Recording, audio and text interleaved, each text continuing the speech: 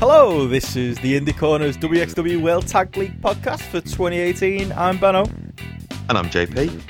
JP, it's been ages since I saw you. I've missed you. Spent 5 days, 4 nights, I suppose, in an Airbnb in Oberhausen, just me and you. It was quite the experience, wasn't it, JP? I'm feeling a bit sick that I'm not still there. I'm gutted. The more that I hear it being mentioned, the more gutted I am. And the fact that the videos are coming out is kind of making it worse. Because it's just like, it just reminds you of it. But it also, at the same time, completely sells me on Carrot as well, which no doubt we'll go into as well. So, yeah, it's... missed that Airbnb. It was a good Airbnb, wasn't it? It was decent, but like the layout left a lot to be desired. This was, yes. If people can picture it, JP had a bed at one end of the apartment, I had one at the other end of the apartment, and in the middle was the kitchen and the bathroom. So to get to my room, you had to go through the bathroom. So there were a couple of awkward moments where I was either locked in my room because you were using the facilities, or the other way around, you couldn't come near. It was that's a straight. Isn't that illegal? Are you allowed to put a kitchen next to a toilet? These are the important points people want to hear. Oh yeah. I mean, this is prime wrestling content. It's the you're not meant to. You're Is meant it a German to have thing? I think someone's taken the piss and they've gone away with it. That might just be as simple as that. It's no one said anything, but I'd be stunned that it isn't. But either way, I was happy. There was a lot of coffee on tap, which we needed over that weekend. Yeah, we did well. I mean, I'm feeling it now. I was saying before, I've never felt more well into my 30s. It was I mean, as much fun as it was, and we're going to go into the matches themselves, but we do want to talk about the weekend as a whole as well. I had a couple of people on Twitter asking for tips if people travelled over, what the general experience is like. But yeah, once you get to our age, JP, it's just generally a bit tiring. See, like the way I linked you in at my age, we're roughly the same age, JP. Well, I'll take that because I am a bit older, and you start to feel it after a while, and you miss the little creature comforts. That's it. I don't think we got like, I don't think there was a night where we got more than 4 hours sleep. No. We were constantly doing media stuff through the day, which is great. WXW are fantastic. It's nice to be treated so well by a company. So we got that, but also it's 4 days worth of shows, 4 days worth of standing up for our old knees, JP. 4 days worth of drinking at the after show stuff, and a couple of beers in the days as well. We're very professional. We got all our business stuff done. I even got an article written while I was out there, non-German related. We did well. Yeah, a lot of burgers, a lot of bad food. I think that's also part of the problem. I tried to eat German again. I got a couple of currywursts in the venue. I got a couple of nice bratwurst, but you do eat a lot of McDonald's because it's over the road from the Turbine and Haller. It's tough on the old body, isn't it, JP? It really is, and I can't. If you're vegetarian, then it must be even worse. Because that's one thing that Germany is missing, is there's a real lack of vegetarian options just sort of floating around on the streets. So yeah, it's a lot of eating out. I was quite happy to have some home cooked stuff when I got back and actually have some vegetables. Because a lot of places you're going to, it's the kind of sports bar type experience, isn't it? I mean, for those of you thinking of travelling over, and I imagine when word of the entire weekend is kind of going out and people start to see the VOD, they're going to start to think of where they're going to go and eat. And a lot of it is basically going to the Centro. If you're eating anywhere out or around there, but a lot of it's That's like the big shopping centre, isn't it? It is, yeah. To describe the place on the whole, it's Wolverhampton with a cracking shopping centre, like really modern, and Wembley Arena tucked by in the König Pilsner Arena. It's quite bizarre. That kind of sums it up, really, yeah. I don't think anyone's travelling, are they, to go to Oberhausen. I think I tried to be clever. I flew out via Cologne to have a little bit of a time in another city. I did the same thing with Dusseldorf last time. I had a little bit of I like to have a wander, JP, drink a couple of coffees, take some Instagram photos, make myself feel like Minoru Suzuki for a day, see some of the world, that's not the inside of the Turbine and Haller or McDonald's. How was your journey and I mean, it's cheap enough to fly out there, isn't it? If anyone's wondering about that, I mean, I paid £10 to get out to Cologne. I paid £15 to come back via Eindhoven. That was a mistake. I'll get into that in a minute. But all in all, yeah, you can get out there cheap enough, can't you? Cheaper than my train cost to Wembley or on Sunday. Exactly. I mean, it cost me £70, and that was going at about 10 past 10 from Birmingham. It was an hour and a half into Dusseldorf, and from there it's easily on the train into Oberhausen. So it's kind of straight. It's quite straightforward in that regard. You did it the much more scenic route, which I kind of did last time, because I think you could be tempted into flying into Dortmund, but it's a lot more of a faff to get over to Oberhausen. And I tried to talk you into flying into Amsterdam, because that's only 2 hours away on the train as well. But that could be a mistake. I wouldn't end up at Tag League, mate. that would be the problem. I'd just be off. I'd be off on a jolly. Yeah. But yeah, basically, if you're flying in, I mean, it's Dusseldorf. Would you say Dusseldorf's easier? Is it worth doing it the Cologne route? I think Cologne's probably the cheap route. It's about an hour into Oberhausen from there. So yeah, you get to do the scenic route, but yeah, I think the most straightforward thing is to fly straight into Dusseldorf, because it's 20 minutes away. That kind of makes it easy. Yeah, I was looking at Google Maps and trying to work out which cities can I fly into this time and fly via. And like I say, I flew back via Eindhoven, but we had one too many beers on the last night, didn't we, JP? We were in the hotel of the trip till 5 a.m. with Arm Furious, Will Cooling, and all kinds of luminaries talking really pretty much putting the wrestling business to task. Talking everything from Brit Res to women's extreme wrestling, which Arm wrote a great article on years ago that you were checking out, and you were your interest was piqued on maybe making a podcast on that. If anyone's up for it, anyone listening to this, you think it's just up for watching a terrible show, I think there's a part of me, I've never watched an Insane Clown Posse Juggalo Championship Wrestling, or whatever the fuck it's called. Ty won the whole way through. Yep. I'm tempted. I'd be tempted if there was some sort of end purpose to it, rather than depressingly watching it by myself. so yeah, we were talking about that. It's the most incredible promotion, and so wrong in so many ways. It's not even untrue, with zero wrestling on it, basically. And so we were sat up there, and what happened to you then? I was supposed to be getting a bus into Eindhoven early to spend the day there, do a bit of tourism. We got back to our Airbnb about 5, didn't we? And then I think I was supposed to be leaving at 7. Well and truly missed that bus. Half asleep, booked another bus on my phone, but fell back asleep again and missed the second bus. So that was 2 journeys to Eindhoven that I missed, and then ended up scrambling and trying to get a train and barely making it to the airport in time. So that great plan of, spend some time in another city didn't happen. Unless you count maybe going through there on the bus after a 2 to 3 hour journey to Eindhoven. It was a mistake. Wept. And it's a bit of a shithole, that airport as well. So yeah, don't do the Benno route. Don't do that. If we're going to learn anything from this weekend, don't take any travel tips from me. I had a bit of a nightmare over the few days. Because I was okay this time round, but there's something that happens to you when you get into Oberhausen. I'm not quite sure what it is. Yeah. But you tend to kind of go to pieces to a certain degree. That's it, yeah. It's kind of last time you lost all your belongings to a thief in Oberhausen. We didn't see anybody in a Gracie Jiu-Jitsu hoodie this time, so... I had my eye out. I really did have my eye out. We all did. We were going to jump him, JP, if we saw him, but that didn't happen. So, yeah, you spent our last trip, a lot of it in a police station. Last time, managed to get caught on the train/tram and got done for a €60 fine that I may or may not have paid since. So I was a little bit paranoid about that happening to me again. The power, Benno. That's it. Well, I'm getting letters from a German debt collector. They seem to be making it to my house, but I don't know. I'm not taking these threats realistically until they do turn at my door. Maybe that'll be a mistake. But yeah, out of fear of that happening again and getting stopped on the bus again, I was very careful to make sure that I was getting the right tickets. And me and you on the way out to Essen, we were going to go to the Inner Circle show. So yeah, travel tip if you fly in on the Thursday. I think actually the Carrot might be sold out for Inner Circle already, or just about close. That's worth doing.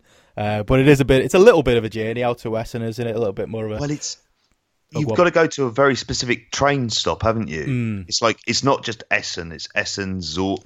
I want to say Zortlind. I haven't got it to hand, but the issue is that unless you're going there, you're faced then with a cab ride when you get there. I don't think there's any stops that are really nearby.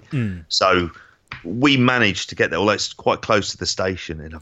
It's very bizarre, isn't it? The location. It's in the middle. It really is like in the middle of a housing estate, isn't it? It's the WXW Training Academy, and it's essentially, as the jokes went on through the night, where Tim Thatcher does in fact live, and it is just a tiny wrestling school at the end of what feels like a residential block. No bars. There was one off license, wasn't the JP, that was closed.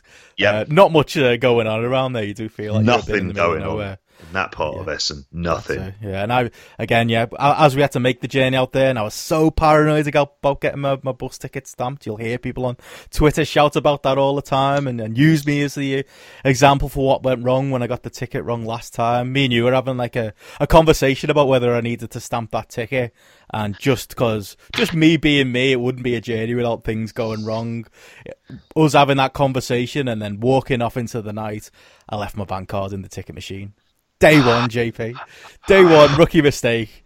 No bank card. Oh. Luckily, you were there to be the banker, JP. I managed to transfer some money to you and draw out some cash. But yeah, not the ideal start. Although I was comforted by that. I don't know if you saw on Twitter today, Julian Pace managed to lose his bank card as well on his way back home. So, I'm not alone. I'm an idiot, but, I'm not alone. It's kind of easily done because there's a lot more. Like, you're not just buying a ticket; you're checking. So complicated. Like, some of them are pre-stamped, and some of them aren't. And it's kind of like it's a little bit of like kind of we're going to fuck with your head a bit here by whether or not they're stamped. Maybe they are all stamped at some of the places, but it's always been that kind of. There's now a fear factor travelling on German transport of like, have I got this wrong? And I thought this on the way back to the train station.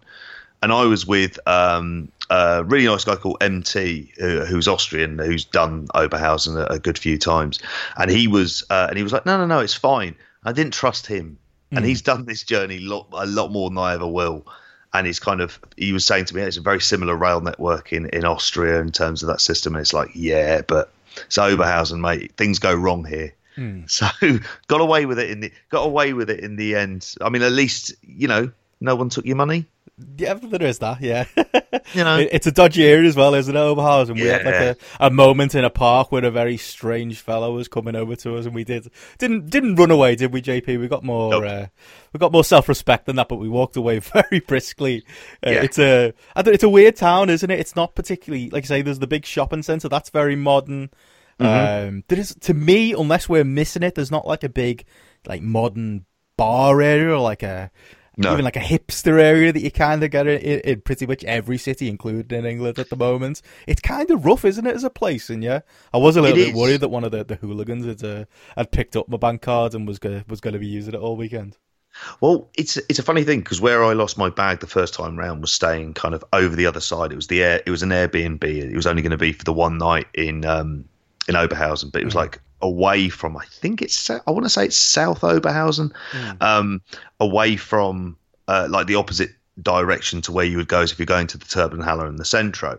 And it's a lot more of a kind of rougher city centre. It feels kind of more authentically German, to be honest with you. I'm not saying it'd be, it's not worth seeing because it'd be worth having a wander around there. But obviously it's very different to what would be a kind of what the Centro is, which is basically like a mini Westfield Trafford Centre type deal.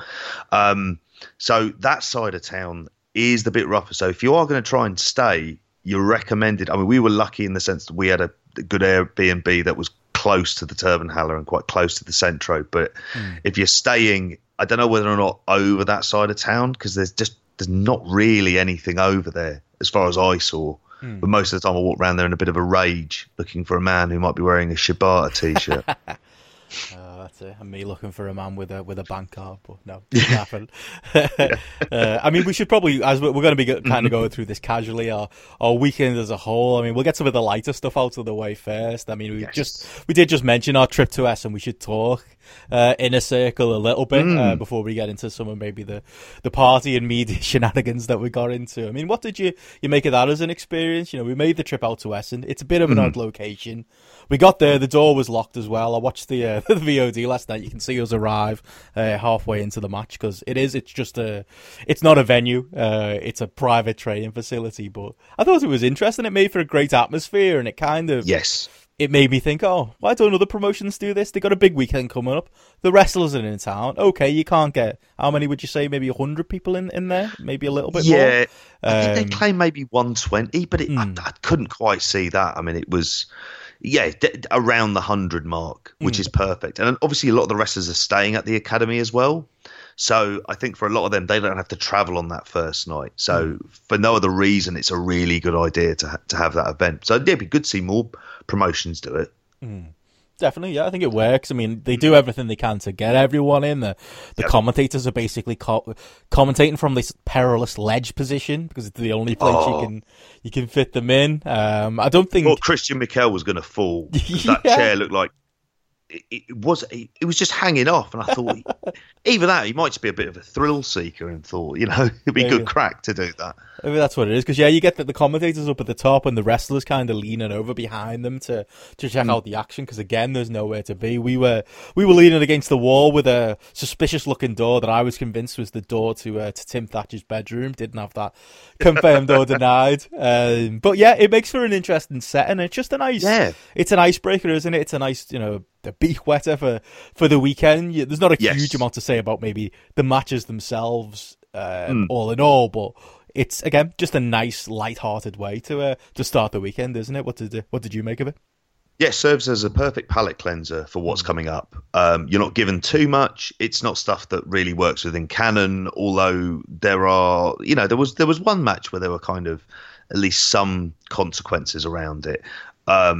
In terms of the, I think it was the JFK versus Akami match. We had two teams actually facing against each other who are in Tag League. But for the most part, it feels like a kind of rewards almost for fans. It's just like a little different experience, something that's a lot lighter, and everyone's in sort of a good mood, and it's just a way of easing people in. Yeah. Rather than kind of, you're starting really hot when it gets to Tag League. It's like a nice little entry event when you go in.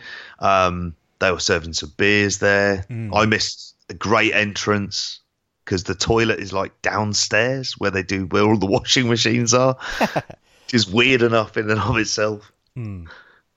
But yeah, in terms of the matches that were there, the ones I would recommend, Tim Thatcher versus Fred Yehi. Oh god, yeah, that was the highlight for me. I mean, you mentioned there, you missed an entrance. You missed Tim Thatcher coming out to David Hasselhoff's song. Was it "Looking for Freedom"? Yes, I vaguely knew what it was. The Germans very much knew what it was. I think the Brits were a bit confused. That's a cliche that's very true. Yeah, and that Thatcher's well bedded into Germany, don't you? When he's deciding to come out to Hasselhoff. Oh yeah. He just looks like he has the most fun time when he's in Germany. And you can see him, the kind of matches he's having, and coming out like this. There's a real kind of enjoyment. And I think it's interesting. I mean, I was just gonna say, sorry. Yeah, I thought it's great seeing him up close and personal like that as well. There were chants for whose house, Tim's house, and lots of jokes about that. But yeah, to get to see him in that wrestling school, to see that style that he does up close and personal, it's not always work for me. But when you're in a setting that small and you do have to pay attention to the tiny details, like even just the way he'd fall on like a powerbomb from Fred Yehi.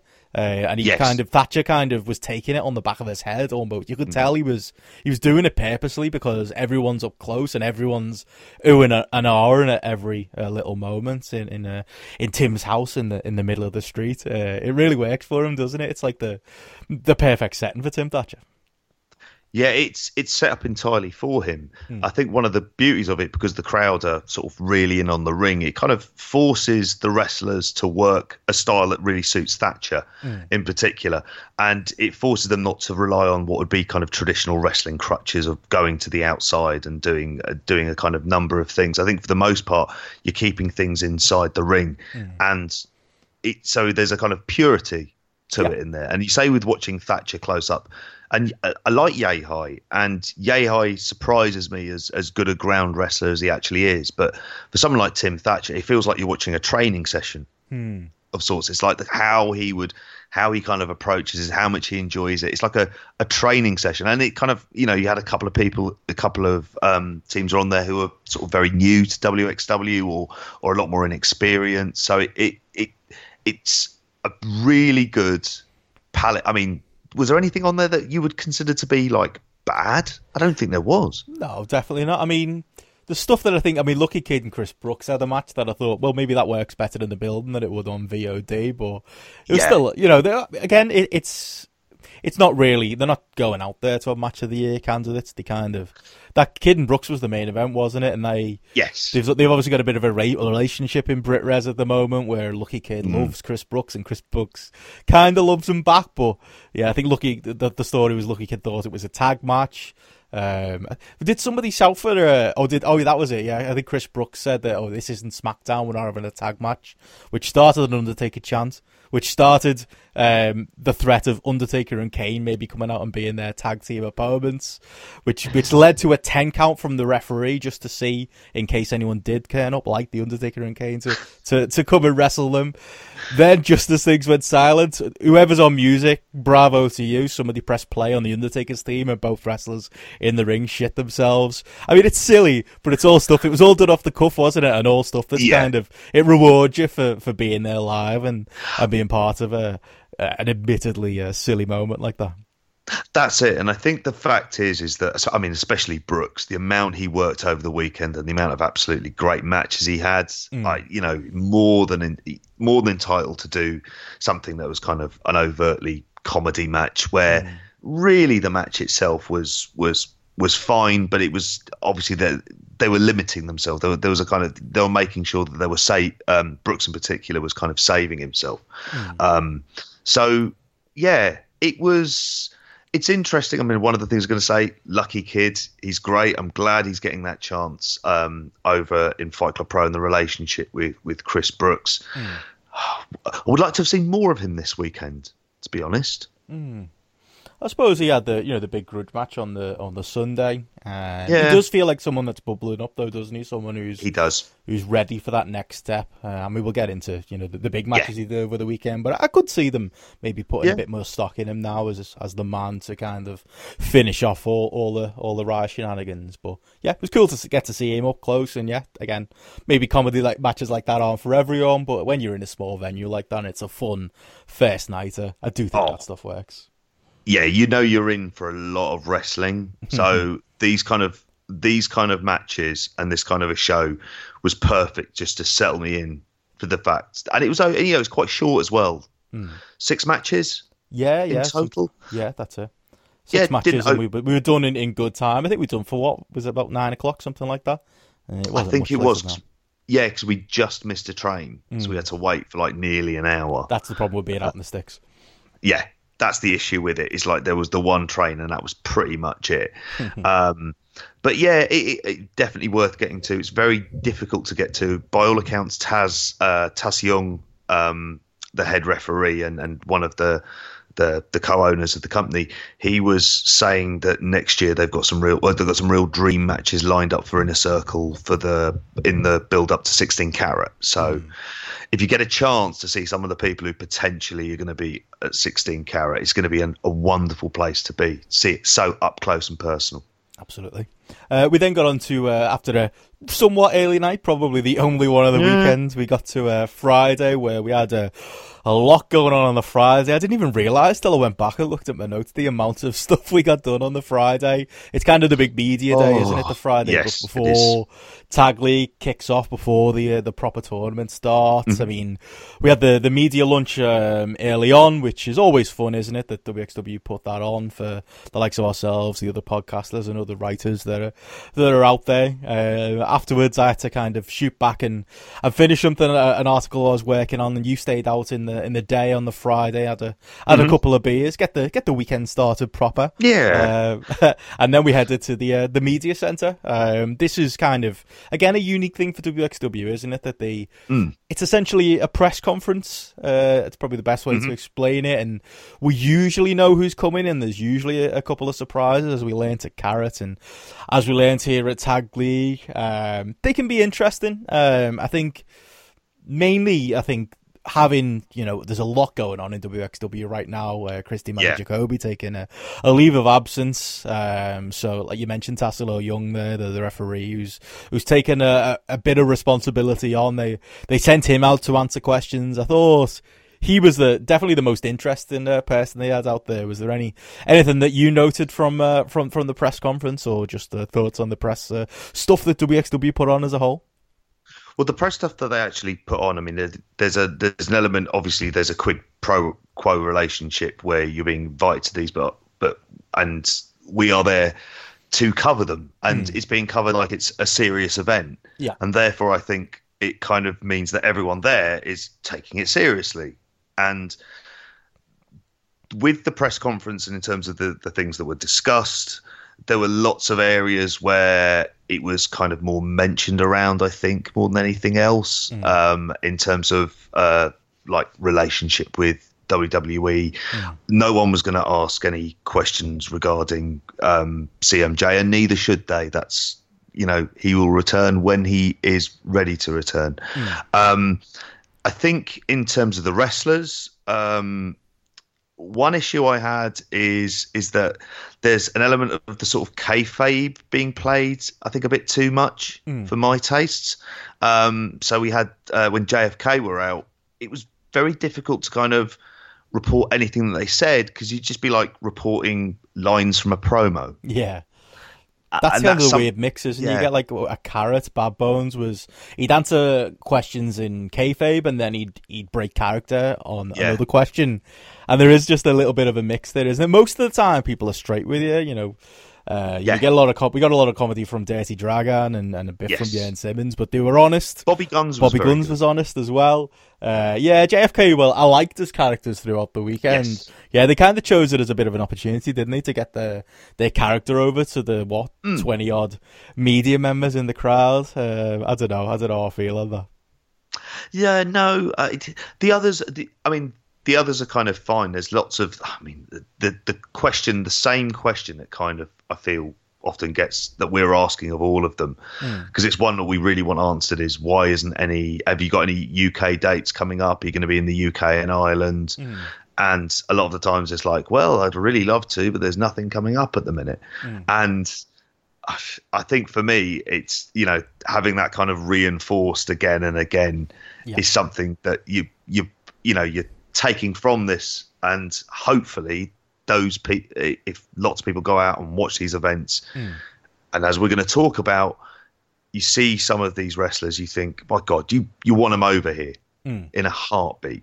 So, and people like Monster Consulting as well, they've got a really good relationship with the fans, like Dragan has, like Jørn Simmons has. And I found, there was some of it that is sort of worth taking from, in terms of a couple of snippets, but some of it did get lost in the wacky world of kayfabe. Well, we should probably, wouldn't be the media if we didn't say what some of those snippets were. Yes. The main stuff was kind of from Tassilo Young, wasn't it? I asked them about why they're going over to WrestleMania this year, for next year. They've teamed up with WWN, haven't they? They've been doing. My question was kind of asking, well, what's the fact that they've started, they got the training school relationship between both sides at the moment. What there is the kind of this right now with WXW, there's a relationship of sorts with WWE, which, WWN have got a relationship of sorts with WWE, and so Progress, who've been working with WXW recently. So I kind of wanted to get to why they're doing it. They were saying, Tass was saying, mainly because it's New York and it's relatively easy to do from a flight point of view, and that the fans have always wanted it, and it makes sense now. He was asked earlier about what's going on with WWE, and he was just saying that they'd done a seminar, and that they had a positive relationship, but there was certainly nothing formal. I don't know. What do you make of all that stuff? Do you think there's anything to that at all? Part of me wondered that was there a link between the WWE relationship and with the split of the companies that was announced in the press release. The split being, is that the split between the webs, the on-demand, and the company directly itself? Yes, exactly. Yeah. So the on-demand and the company itself and the Wrestling Academy are sort of separate entities at this point, which is a decision that I don't know enough about German business regulation for me to kind of be able to comment on that. But it did make you kind of think whether or not was it something that was kind of playing into this, the separation of the on-demand. Did it have any effect on the tape library? We're kind of assured. I mean, I brought that up in the question I asked for Taz, and his response was kind of lines. No, it's not really that. It's just that we're separating these two parts of it, and I think it's to do with the amount of employees they have on either side. And I was like, okay. And I have to admit, I don't know enough again about German law for me to kind of like have the discussion with him on that. I suppose them going to Mania this year is the most sensible time to. And if they've got the buzz from Carrot, you'd like to think if there's a lot of great matches on there, that's like a perfect way of trying to build an audience where hardcore fans are going to be in town. Yeah. Well, that's it. Everyone else is out there, aren't they? It makes sense. Yeah. So, I understand it. It just to me, just seems a little bit strange. I mean, they did push he was pushing back on alleged Observer reports about them having an ICW/Progress relationship. But one of what's the guys? Is the Austrian guy who does the Marcus Groneman? That's right. Yeah, he was kind of pushing back and saying, "Well, I kind of sent a lot of that to Dave, and I didn't directly say that you had an ICW/Progress relationship with WWE." In any event, WXW were pushing back on that being the case, and I'm glad it's not the case. I do think maybe like OTT is the direction to go, where you kind of got WWE at arm's length. Maybe that's for the best, but I mean, I find the media stuff rewarding. It's good for us personally to go. We get some good stuff from it. There's always the opportunity for interviews with the talent, things like that. But stuff like that, you're not really ever going to get a direct answer, are you? I think was it Rob Reed from Voices of Wrestling who asked about whether what's going on, who's booking shows now, and we didn't get a direct answer on that.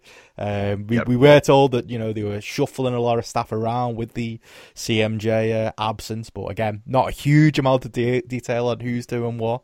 Don't know. It just seems like a bit of an odd period for WXW now. I do feel like they're gonna come out of it smelling like roses, as they did throughout the weekend with the wrestling they put on. But certainly an odd little time. Well, it is, especially with the training seminar that took place, and WWE kind of really feels like they have their eye on them and an eye on their talent. And that talent, let's face it, they can cut promos. They can cut promos in English. They have good spoken English. I mean, it's possible. I mean, it feels like it's a hotbed of wrestling because it is a hotbed of wrestling, and it makes you wonder whether or not that kind of relationship. I mean, I wouldn't expect them to kind of stand in their way if they went in for certain wrestlers. There were kind of rumors that were floating around of a couple who might have had some strong contact in that, but it's going to be a kind of wait and see. I mean, I have enough faith in them to be able to push some of that mid card and undercard up, and we saw some steps towards that heavily this weekend. Definitely. Should we get into the big stuff then? The 3 Carat nights. We've danced around it enough, but after the media centre, we had one of our many McDonald's trips as we had throughout the weekend, and then headed in. Good McDonald's though, as far as McDonald's go. I don't know. They're very slow on the order, JP. There was a good. I think I waited half an hour for a cup of coffee at one. They're not ready, are they? It's like I could imagine it happening in Britain as well. There's this big old venue, and they're just not prepared for the fact that a few times a year there's going to be a couple thousand wrestling fans in the area who are going to be taking over and filling up the McDonald's and the Burger King and the kebab van, the only 3 options for food near the venue. They're never quite ready for it, are they? They're never ready for it, but there's nowhere else to go. Yeah. You're held hostage to these. You can go into Buster's Video, which has they're still doing videos there. Went in there to get a bottle of water. It's like, this is a bit odd. So you've got nowhere else. Like, God forbid you want to go and, I don't know, buy a piece of fruit. Like, good luck with that. That's not going to happen in that part of the world by the Turbinhalle. Yeah, you're really shortchanged of options. Like that and the kebab van. Yeah, that's pretty much all you've got. So we had to do that to refuel. Headed in for night one. It always feels big, doesn't it, when you go into the Turbine for the first time? Yeah. Kind of realised why on the way in that you get harassed by staff to buy bonds. Apparently, there's a 2-drink minimum. I genuinely didn't realise that. I just thought they were very aggressive in selling you the bonds that you use to exchange for beer. So I learned something anyway over the weekend. But yeah, it changed the colours, the bastards. That's it. Yeah. 13 red ones. I thought I might be able to sneak these in. No. Oh, from Carus. Yeah, I had some left over as well. I had them. I saw in your wallet you had a big pile of them. But yeah, change them to green this time. Let's hope the red. Maybe they'll be red again for Cara. You didn't come up back with loads again, did you, from Tag League? No, 3. I'll take that. That wins. That's 1 beer. You can live with that. Yeah, I can handle that. But yeah, it's an incredible venue for wrestling, isn't it? They're using the bigger room for Carrot next year. Part of me is a little bit sad about that. I'm sure it'll be great because there'll be more people there. But I just love it. You know, there's the balcony for the members of WXW staff, and where there's a bit of a media bit for us, where Ian Hamilton, who's always the MVP of these weekends, you'll find him crouched up on a stool typing up his notes for the first couple of nights. Night 3, they got him a better seat, so that was good. But yeah, plenty of standing room. Not a bad, really not a bad view in the house anywhere. Is that I tend to find myself throughout the weekend just wandering about, going to the different spots and trying to get close up to the ring when there's a match I really want to see, and maybe sometimes getting a bird's eye view for it as well. It's definitely got. I mean, maybe it's just the fact that it's foreign to us and it's new, and we're on our holidays, but there really is something special about that Turbine Hala. Oh, couldn't agree more. The layout of it, with where the steps are and how it actually played into the main event on night 1 as well, it is perfect for wrestling. It's perfect for even spots from wrestling. Whenever there's a run-in, you can see someone coming in, and it kind of works its way through the crowd quite slowly because it's not quite obvious. It's slightly smaller configuration for Tag League than it is for Carrot, because the merchandise area isn't in the back room where the bar is. That's right, yeah. That this time round, but it's so special because the outside, it looks like such a shithole. Yeah, like you'd be convinced it's just derelict if you didn't know any better. The Wolverhampton of Germany. That's really what it is. Yeah, it is, with a car park that's straight out of the ending of Get Carter. Like it just looks, it's just this bleak landscape. Definitely, yeah, and I think but I think the fact that it's a nice big square, and like I say, there's people everywhere. It's never the couple of times we've been over now, even in the daytime for the daytime shows, it never feels particularly dead. And yeah, I think the fact that now, and I think it's going to happen even more going into the next couple of years. You've got like a mix of the German fans, but now a growing group of Irish and mainly Irish, to be honest, and English fans making a lot of noise. It just does make for a really special venue, doesn't it? It is. It's a wrestling festival, and obviously we have a wrestling festival at WrestleMania, and to a lesser extent, I suppose, at the Tokyo Dome. But there isn't too many of these kind of events that exist in the way this does, and certainly not in the organic way that this does. Definitely. It's grown through word of mouth, and really one of the people who has to be thanked for that is Alan Farrell, in terms of who works as one of the English language colour commentators as well, about spreading the word when there was very few people coming out, only a couple coming out to 16 Carat from the UK, to the point now where and this is Tag League, it's not as big as Carat, but you're talking, sort of a good 40, 50 people who are making the trip out there, and are noisy as hell, but in the way that you kind of enjoy it, with the chanting. And then the German fans, who quite often we're told are not as loud, are kind of, they themselves then get properly into it, and it just creates this glorious atmosphere that just kind of adds to almost the kind of legend of the place at this stage. Absolutely. And yeah, and if we thought things were going to ease in on night 1, we started off with Tony Storm and Miko Satomura starting off as you mean to go on. I mean, them two doing an opening match. I mean, yeah, relatively quick match, but a strong match. It was interesting that Storm went over relatively quickly with 2 strong zeros. But yeah, still... Yeah, it's still a solid match, and yeah, kind of says everything, doesn't it, about the weekend, that you get a match of that quality to start things up. Oh, absolutely. It was it was just incredible that they started with something that was so hot. And like you say, it was very short, less than 10 minutes, just completely going at it, hammer and tongs. WXW get the best out of Toni Storm, I feel. I feel like it's the best presentation of her. The matches she's in feel like big events, and her being in there against Meiko Satomura, who, again, one of the MVPs of this weekend. Like, this was, it wasn't perhaps, they can do better, but for something in terms of whetting the appetite and getting the crowd involved because you have two stars in there, it really worked.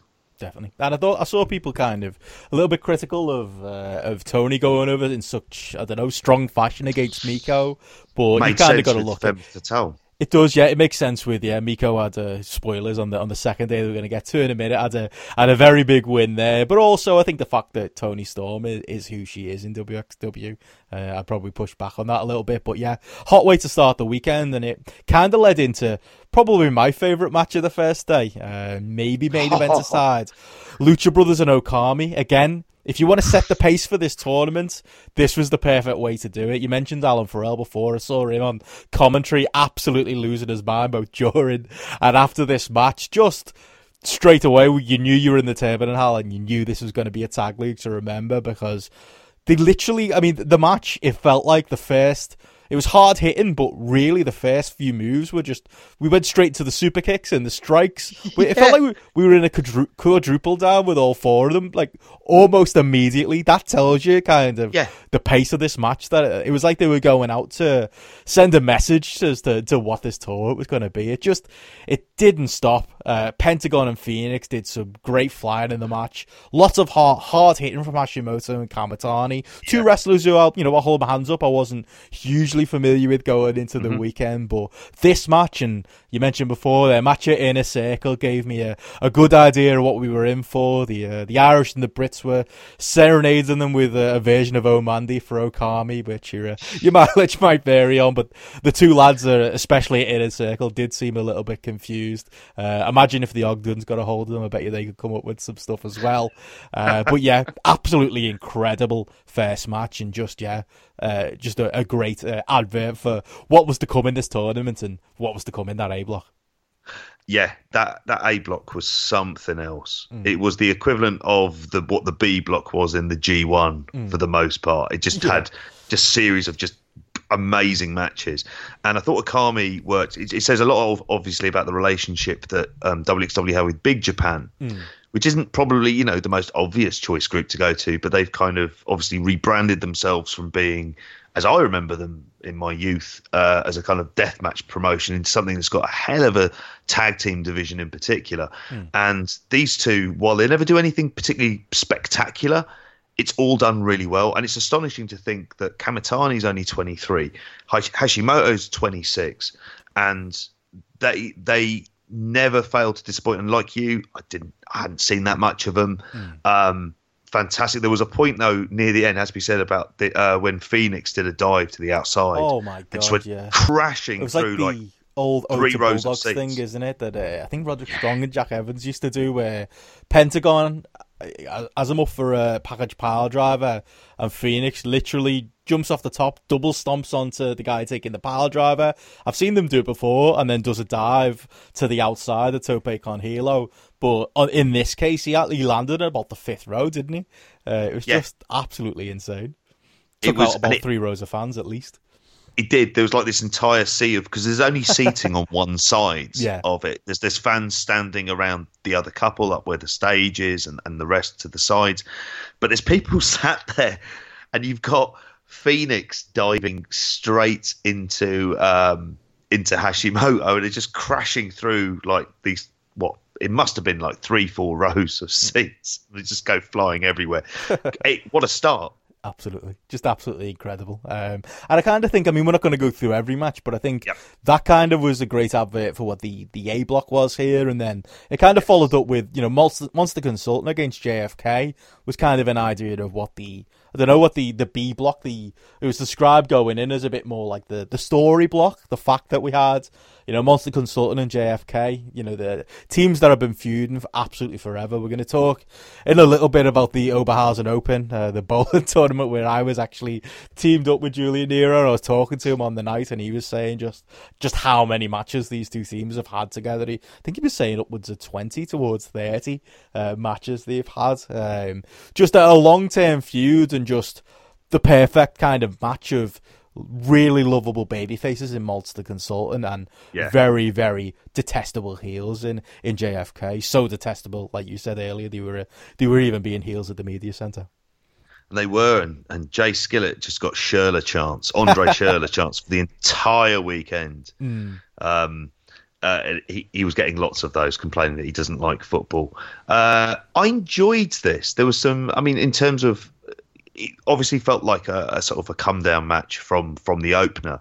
But it had some very sort of simple spots. There was some nice stuff with Avalanche using his size. There was a point where Jay Skillett dived off the top and to do a crossbody onto Avalanche. He just sort of bounced off him and rolled away. And that was quite fun. For us, we haven't seen this match lots of times. So I suppose for me, I got probably a bit more from it than perhaps what other people would have done. There was still, it set up the JFK characters by this point were very well established in terms of how they were going to be doing anything to try and get the victory. But then they went with Monster Consulting. Definitely. Yeah, I think it's kind of like it was a nice, a nice way of having it in a way that kind of, gave you a bit of an idea of what was to come in the tournament, but kind of to keep you guessing as well. I don't think anybody had either of these teams down as, potential victors going forward. But I did. Did you? I had JFK. Interesting. You're the one then, just you. Just the one. I was the one. I was making that point very much known to all and sundry who I would speak to. Was it the heel promo at the media centre, or was it? Yeah. Was this false flag in Monster Consultant going over them? What was it? It was at the media centre. I just got a vibe because I thought, okay, all right, well, yeah. I just got a little feeling. I thought they wouldn't have done this if they weren't going to have something substantial coming with them. So, just got the vibe for that. It was, we'll talk about the other matches that they had later on as we go through. But it felt very different to Group B though, didn't it? Group A, didn't it? Definitely. Group A was kind of, that was the match with the dream matches on. We should probably talk about it now. The other big A block match from the day was Ringkampf and CCK. Again, the opposite of kind of what the B block was trying to do, but just absolutely awesome tag wrestling as well. Another match that I definitely recommend people go out the way to check out. I think this CCK for me is the best version of CCK. Jonathan Gresham is just the perfect tag team partner for Chris Brooks. I think Brooks has got a lot of chemistry with Lycos, and I do think that they lean into comedy a little bit too much for my taste, that version of CCK. Lycos is obviously, he's had his injury issues, but I just think Gresham is just that bit more polished, both in his execution as Pelion, both, the man getting beaten down in some matches, but also with that awesome hot tag that he's got as well. And I kind of thought in this match with Ringkampf kind of set the tone again for their weekend. CCK, I loved. Walter's always a man who wants logic in his matches, and I loved him kind of Gresham playing with Walter and slapping him and just basically being on the run the entire match, trying to get away from Walter, with Brooks even spitting at Walter at one point as well, which was a great spot where Brooks spat at Walter, and then rather than stop Walter getting in the ring, the referee Taz just let him in because he just... Well, if you're going to spit at Walter, then the ref's not going to stand in your way, is he? But I love that dynamic of this version of CCK kind of, I don't know, being rascals to the maybe slightly more serious Ringkampf team, and maybe trying to take Ringkampf out of the game. And like I say, you got a little touch of comedy there, but you had Ringkampf there to bring the realism as well. I maybe wasn't expecting this to have, these two to have so much chemistry, but this was another highlight for me for day one. I think of the matches on day one, this might have. Well, no, actually, I would say that the main event was probably my favourite, but. This one for me was actually was second in that. I like you. I love this version of CCK. That's not meant as a slight against Lycos or Travis Banks. In terms of Lycos, I hope one of the things that he would be doing is studying Jonathan Gresham and the way that him and Brooks work together. So I think there's a lot that he could take from that in terms of trying to feel a very similar dynamic. Gresham's so smooth. It's incredible, and he is so wasted in Ring of Honor. Like, it is shocking the lack of use of him, considering how good he is. Because I can't see what the downside is, and I think Chris Brooks, it has to be said, in terms of tag team wrestlers in the world, we've said a lot about how as a singles wrestler that we don't feel he's quite ready yet. No, I'm not. He's had those kind of and. I'm willing to believe actually that is going to change over time, but I think for him this is the role to be in, as like the ace tag team wrestler who can go in really with anyone and has gone in with anyone this year for people who've been around, and that's his role, and he fulfills it perfectly. Definitely. Yeah, he does, and I think like you said, he's perfect, and Gresham is perfect as well. And I just think, it's like you said, perfect role for both of them. And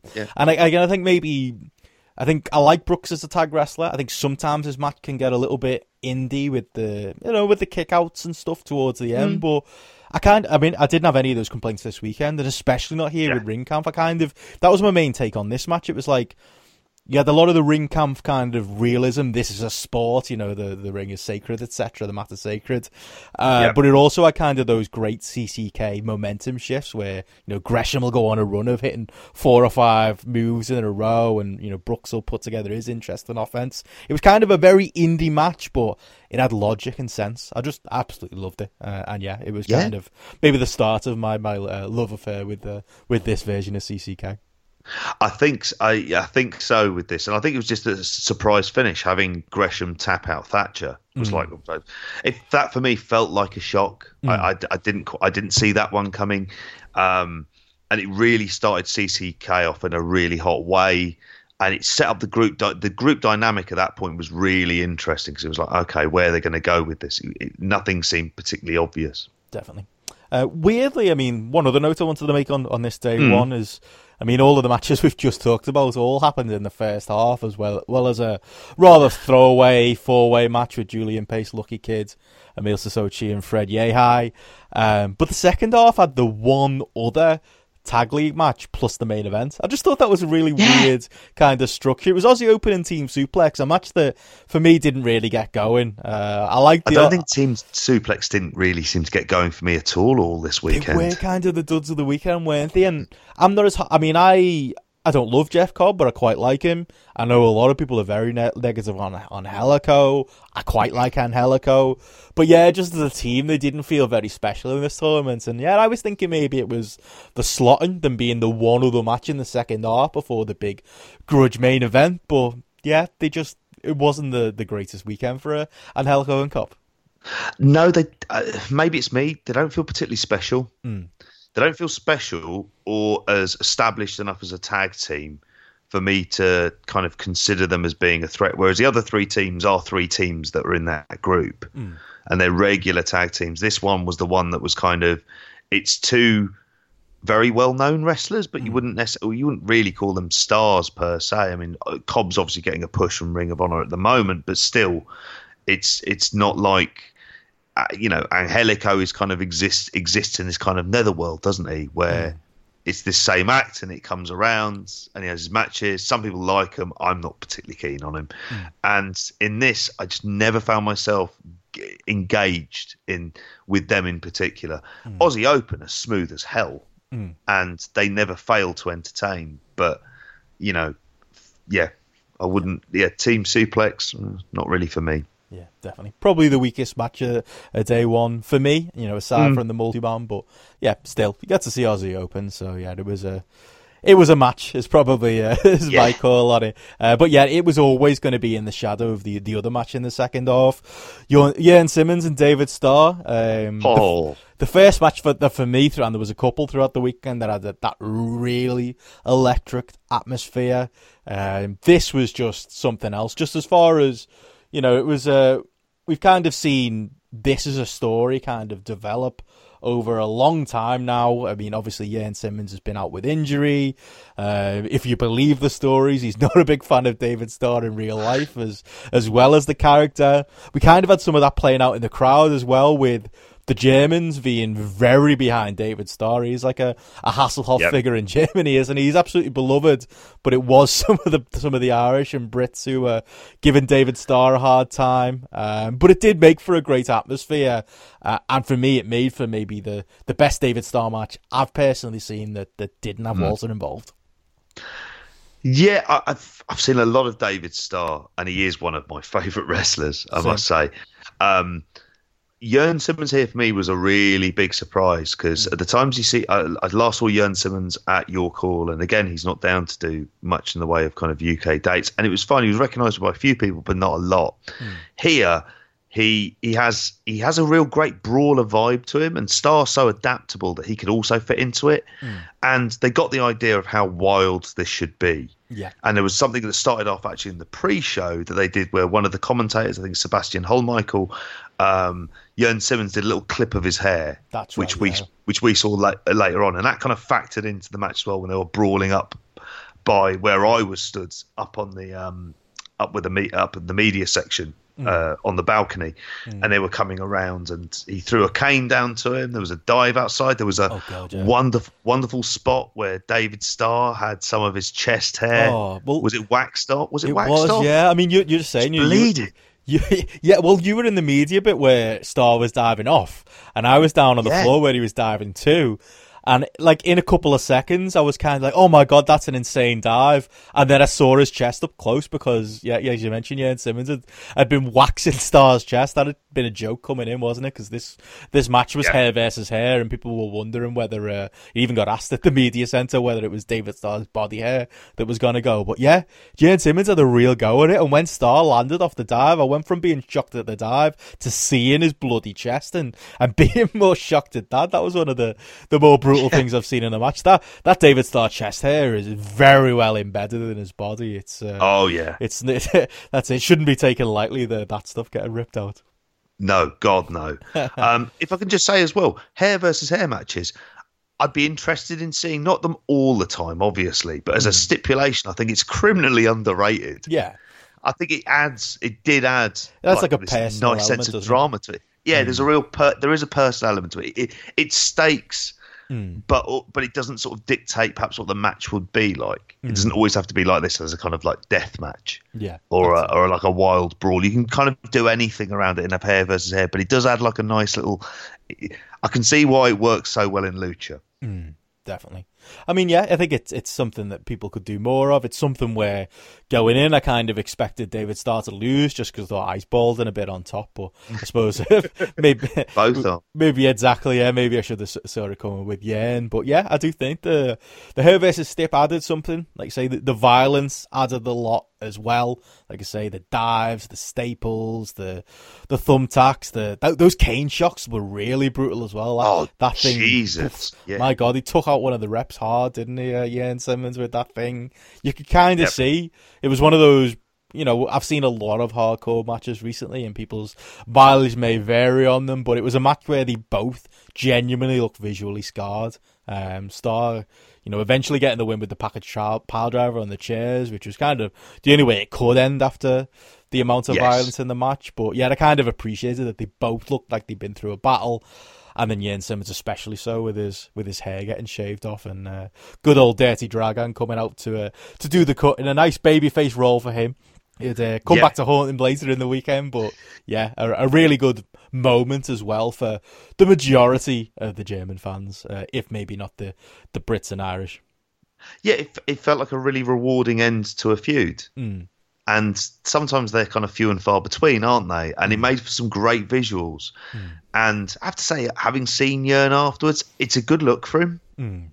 He can rock the kind of the bald head and the enormous mutton chops that he has, which are quite spectacular. Yeah. And also, he has a set of eyes that you could genuinely get lost in. They are incredible. Well, he looked good. I mean, the fact that he had his hair shaved off didn't stop him. I mean, that night, the Friday night was kind of the main event, the fan event type stuff at the Oberhausen Open, the yes. bowling tournament put on by the two Sarahs, and he turned up. Whoa! I think you'll find WXW arranged that, and they paid us all to go. That's a fault. That's some fake news that's out there. WXW put on the Jim Smallman. Stand-up show, is that the best way to describe it? Yeah, it was the stand-up show, kind of relating to the book that he's just written. Yeah, again, I don't think any. I think there was like a very, very minuscule number of people from the Brits and Irish who made it to that thing. I think Arn Furious took one for the team and went to that. But yeah, pretty much everybody else went to the bowling. Jørn Simmons included in his fantastic wig and sunglasses to sell his loss earlier on. I think the bowling, though, was kind of spoken about happening before the Jim Smallman announcement had even come. So I think I remember this when people initially started saying who was going to Tag League, and it kind of came up that this was going to happen. But it really expanded outside. And like you say, just so many thanks to the two Sarahs for that, because there was a hell of a lot of hard work they put into, and they made it. It was really fun. I'm so shit at bowling, it's untrue. But I wasn't last, and that was the moral victory that I was taking out of that one. Hey, I was teamed up with Julian Nero, and we were, I think because our game was ahead of everyone else, we thought we were winning at one point. I inexplicably got a couple of strikes. You can see on Gary on Graps did like a Periscope feed of it where you can see me hit a couple. You know, I haven't bowled in a few years, but I did all right. We were in a lane, and our lane actually. You know, I think me and Nero won our lane, but I think we got overconfident that we were going to win the whole thing. We didn't. We finished fourth overall, but still, I'll take that more than a Mark Davis with a team that won. I mean, if you look at Mark Davis, he does look like a lad who'd be good at bowling. But I won some merch credit for getting it was the closest number to number 109. I'll take that. Again, a good night, really, just a lot of fun, and it was great. It was kind of, it felt like that was the moment where the people who hadn't travelled, as much as they were sad they hadn't made the wrestling, I did see a lot of people going, "Oh God, that just looks like everybody's having a whale of a time, and it's a place I'd like to be right now." Yeah, it was really good fun. I really enjoyed it. Got to speak to, we met loads of people that weekend. It was we or you. Well, that's it, isn't it? Social butterfly JP here. I'm a bit more antisocial than you, but I think you came home knowing the names of pretty much everyone in the Turban Hall, didn't you? It is. It's just like sort of in my nature. I can't help it. Like, I don't mean to, and I kind of almost at times feel like I annoy myself because I talk so much. It works for really podcasting, JP.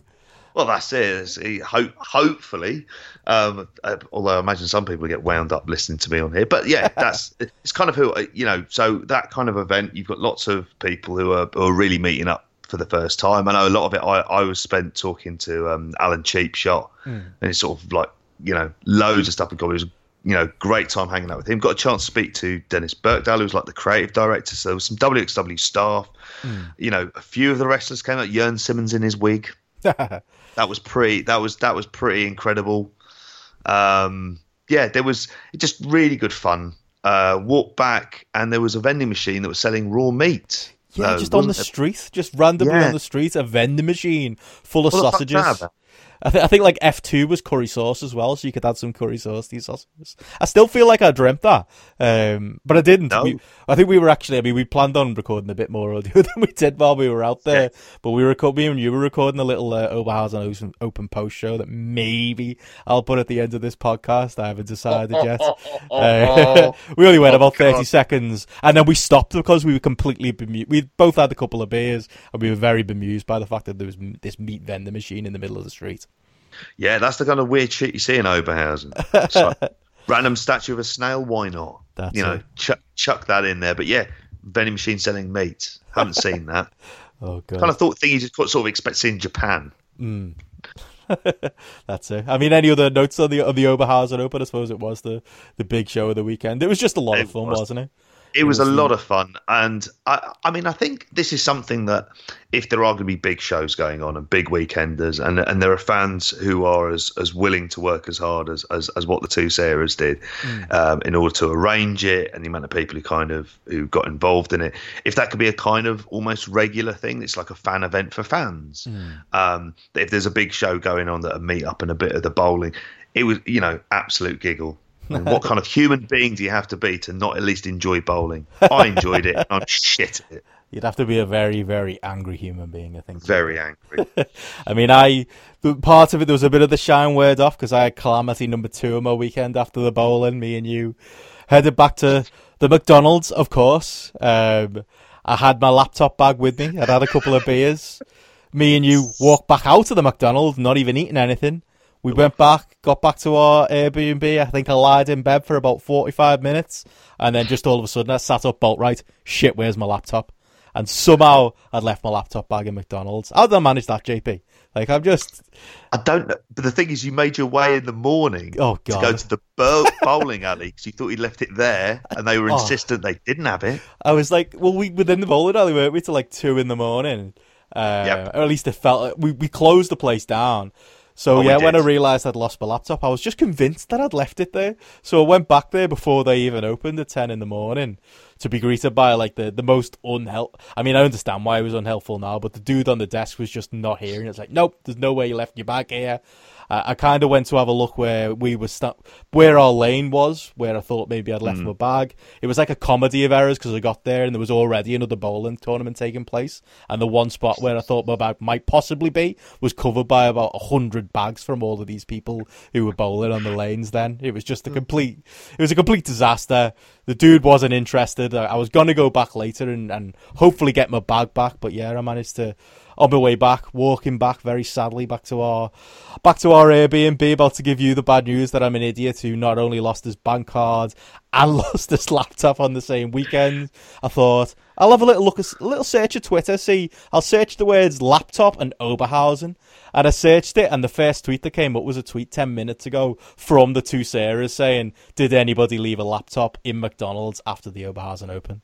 And somehow, JP, in those 30 seconds we were in McDonald's, me, maybe being slightly inebriated, walked in with my laptop, basically put it down, and then turned back and walked out again. I mean, you can't take me anywhere. I need an adult, JP. Can't. It's just... that was kind of terrifying, that one. It really was. I mean, I was so worried because he'd sent a message and I thought, oh no, he's just going to, this week your mood's going to sink. It's going to be... It was a horrible feeling, but yeah, it is a horrible feeling. It was Blaine who found it. Thanks to him. I did promise to buy him a beer. I don't think I ever actually got round to being near a bar with him, so I will make sure I buy a beer for him next time I see him. Yes. But yeah, that was a calamity avoided, but... Yeah, I think. Do you know what I think? My plan was, JP, was just to leave all of my belongings in Oberhausen, and then I've got to go back, haven't I? I've got to go back at some point. Yeah, that's it. And collect them all again. That place is a drug, and we're all addicted. I think that's exactly what it is. But yeah, after that calamity was avoided, we headed back to the Turnbull for Saturday, and yeah, in the afternoon they had the Femme Fatales tournament. You saw a bit more of this than I did. What did you make of it as a tournament, JP?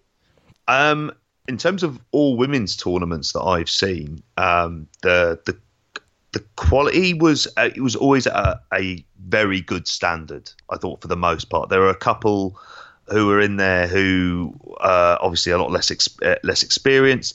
There was a couple of, I don't know. There was the way that this division is presented is the way that I think a lot of companies need to look at in the UK and in the US of how you present women's wrestling on a card. Now, on the main cards for WXW, it's not like women's wrestling are making up half of the amount of matches on any card at any one time.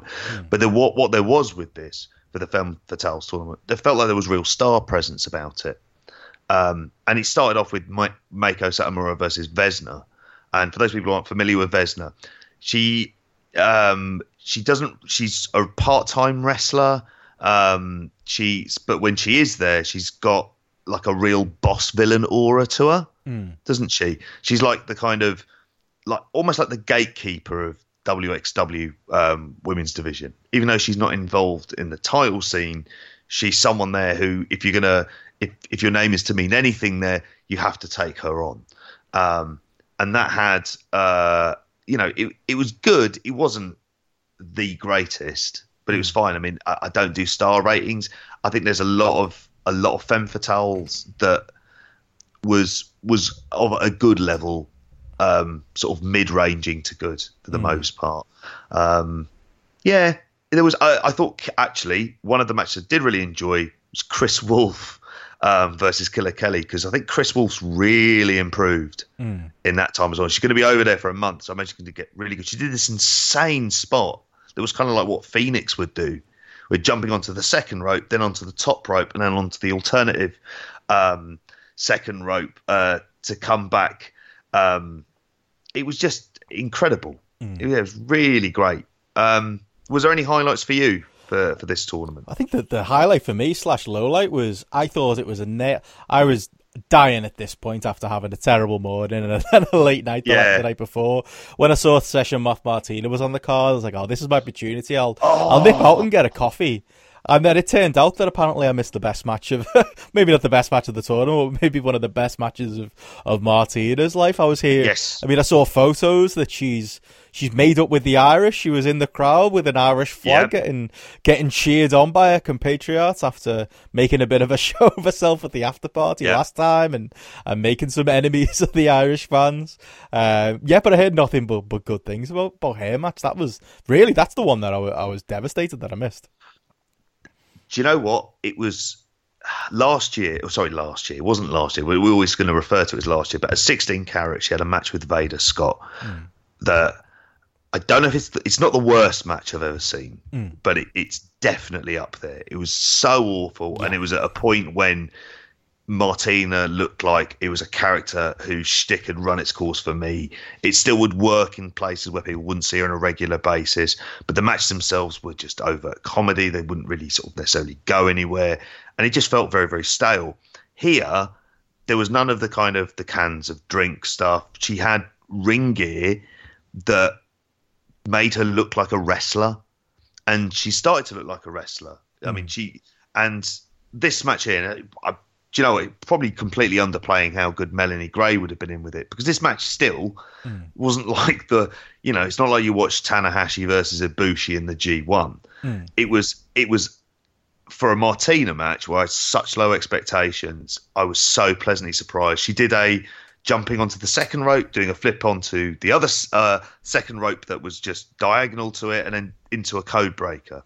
It's like, what the fuck is this? Like, I didn't think she was capable of that, but it was great. Yeah. It was really good fun for what it was, because it was such a pleasant surprise. Yeah, I think I'm gonna have to go back now and watch the VOD just to see that when it pops up on WXW now. I could be wrong because I've not seen it again since, but I'm really intrigued to see that again myself. Like, was this just a weird dream that maybe I had?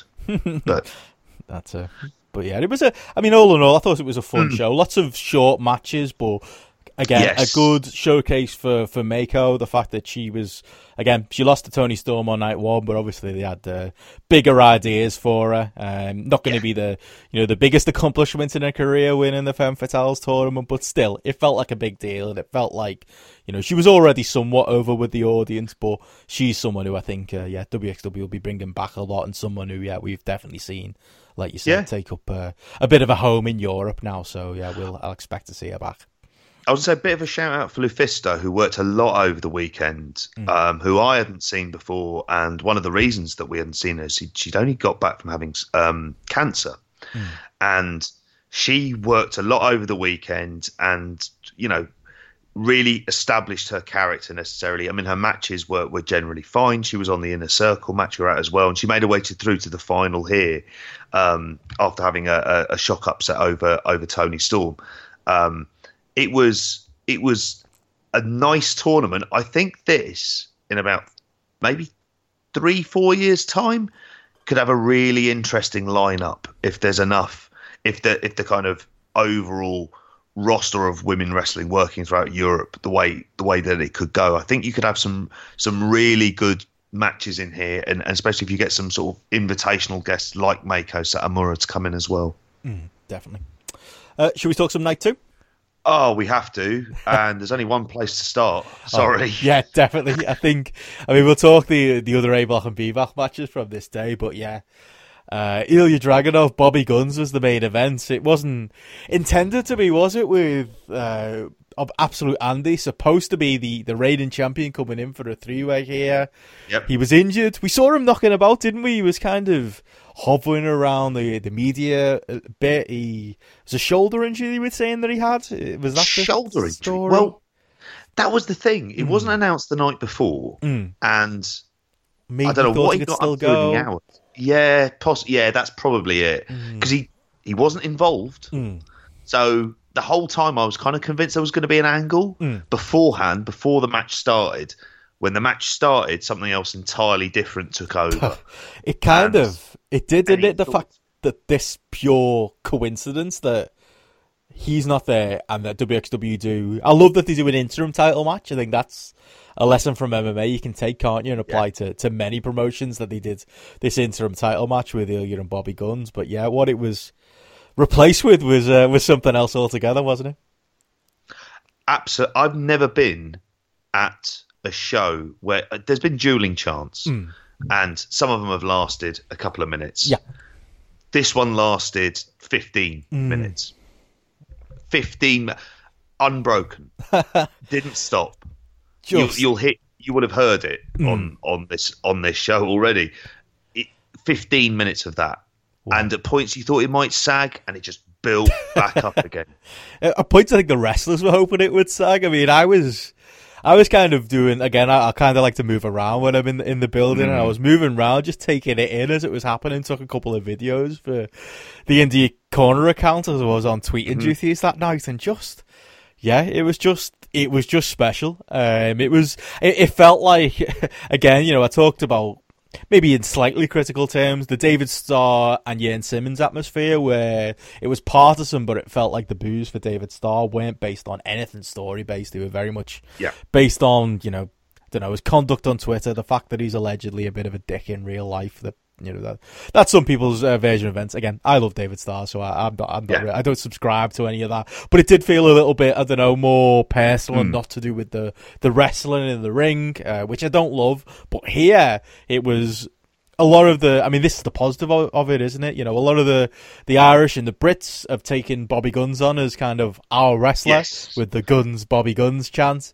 So that was kind of, I think they were leading the Bobby Guns side, and then there were a lot of Germans, but also some Brits and Irish cheering for Ilya as well.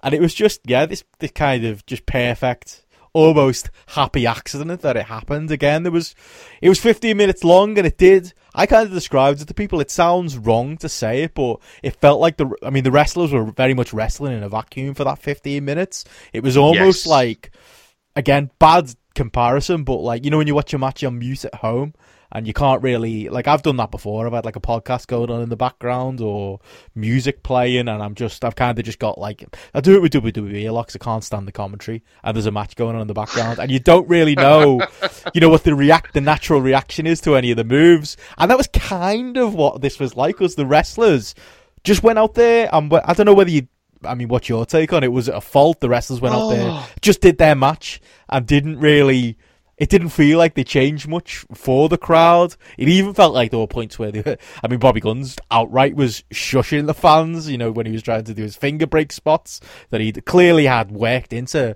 that section of the match. So we was going to do it by hook or by crook. I don't know, where'd you stand on it? I thought it was an absolutely special atmosphere to be a part of. I mean, Ian Hamilton went 5 stars on the match just because of the crowd reaction, because he was saying he'd not heard anything like it ever before. I don't know, where'd you land on those points, JP?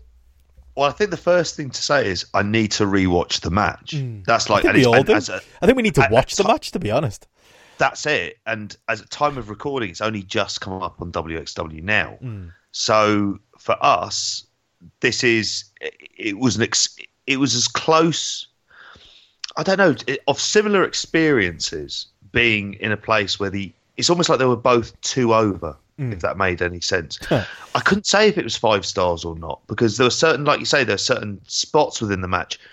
But the crowd, the first 15 minutes, it was impossible to take in. Now, where I was stood, as I was for most of the weekend, up around the sort of media and production area, I'm watching the reactions, and their reactions are like ones of incredulity. And the commentary team, Rico Bushido, absolute like lovely guy, just a complete just bundle of energy, is up there going absolutely berserk on the balcony doing the commentary. You just see him just motioning about and moving, and you're watching this, and you just couldn't help but feel this is like more akin to a kind of an experience, felt like Hogan Rock would have felt if you were there, where it's not so much about the wrestling, it's just about this kind of event that has been created, and like you say, completely by accident. No one had intended to do that.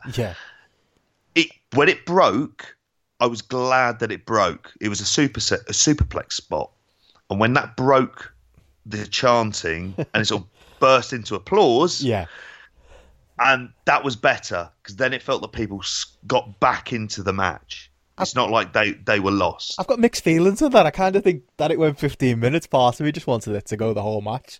Well, that would have been the test, and that would be the test for Carrot. It felt historic, didn't it?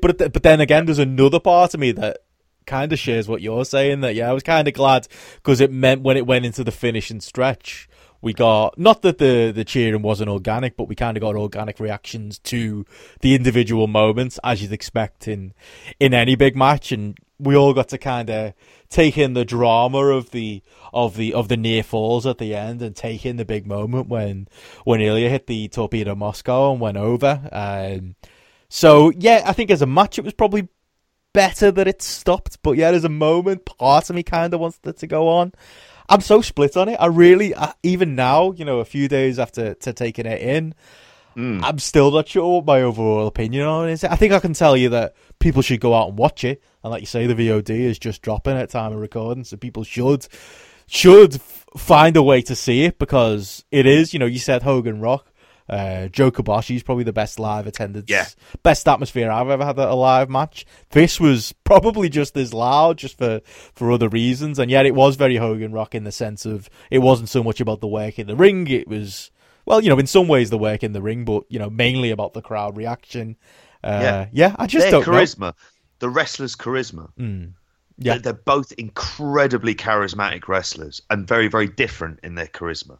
Bobby Guns really has that kind of cool, laid back. He's not a chicken shit heel, but he's just like, he doesn't care. And against sort of Ilya's just pure bundle of intensity. The two really work together. And obviously they'd previously been in the faction Cerberus, I believe. So it was these two hometown guys. And I don't know, it just sort of felt... I'm sort of completely confusing myself as I say all of this. It was just an incredible thing to be a part of. I have to see it again, though. Yeah. Because, like you say, I'm completely confused about it now. I don't know whether it's 5 stars or is it 3. If you're going to go into that, it could be either. Yeah, definitely. But memorable, isn't it? It's just, I won't remember. I'm not going to forget that night anytime soon. I can't remember like a night like it being, other than, like I say, that Joe Kobashi night maybe comes close for me personally. But generally, in Europe, I can't think of a better atmosphere in a match. And everyone we spoke to, from the media and, the other fans who travelled out, this was what everyone was talking about, wasn't it, at the end of night 2 and the end of the weekend is just, one of the most memorable things that any of us have been a part of in European wrestling. I mean, any other notes on happenings from night 2? I mean, in the blocks themselves, as far as the tag league goes, I mean, easy to forget with that main event, but I really loved Ring Camp and the Lucha Brothers. Felt like Walter and Tim Thatcher against Ray Fenix and Pentagon Jr., or Penta, whatever his name is this week. That is not a match where I would expect, again, like kind of like what I was saying on night 1, the teams to have the kind of chemistry that they had, but They did. It was just a special feeling match, and just again the crowd was electric for this one too. They had instant chemistry with each other. I thought at the time it was my match of the tournament, but then again, I don't know where to go in the main event. It was just one of those matches where it just felt special. Like every time Walter and Pentagon got in the ring together, that just felt like a moment. I stood up close for this one, got myself down on the floor for it, and just to see those two squaring up to each other, who are as big a stars as you get in the indie world, both with so much aura. Imagine wanting to see either of them fellas contracted to WWE or elsewhere and doing anything other than this kind of stuff. Two wrestlers whose strengths are their hard hits, and Pentagon's got his promos and his look, and Walter's got a very distinctive style. I just can't believe anyone would want to see the WWE presentation of those two when you could see them. And I got to see it up close and personal here, square up against each other on a show like this or a show near you. This is the perfect presentation of those wrestlers, and just for me, the perfect presentation of those tag teams. Yeah, I can't say any better myself. Like you, I didn't think there was going to be a better match all weekend than this one. Lucha Brothers are incredible. I mean, I would say I'm kind of hotter on Phoenix than I am Penta, and that's not a slight on Penta. He's got such presence to him. Phoenix does some ridiculous stuff. His rope walking stuff's insane, isn't it? Oh, it's absolutely insane. And Thatcher, again, kind of completely, just working so well. All of these parts that shouldn't work, that worked brilliantly. And that basically being allowed to kind of, I imagine, organise their own match. And like you say, if that interest ends up becoming a hard offer for Lucha Brothers or Walter, it'll be tragic when the world can't see these types of matches which showcase them to the best degree. This one is an absolute must-see. Definitely. Yeah, that's it. It's it's this Block A. I'm probably going to say that about pretty much all of the Block A matches, but very much must-see. I definitely echo that, JP. Any other highlights then from this day too? Akami CCK. That was fantastic. Again, we're going into sort of Block A stuff. We can't mention the Shotgun Championship because there's spoilers on that. Really, that's Tony Storm Vesna was okay, and I enjoyed Aussie Open Monster Consulting, and one of my main takeaway from that was that it felt like a real classic US title match in early 90s WCW. I promise we won't get sidetracked on this, but that for me felt like just something really special between two teams who should be having these matches in the UK, frankly, and I'll probably leave that as I'll mention more about that at the end. What about for you? Yeah, I think, Mike? I mean, I'd agree with that, Monster Consultant are so over with the traveling fans, and I do think that they'd have a really nice niche if they did like an OTT or something like that.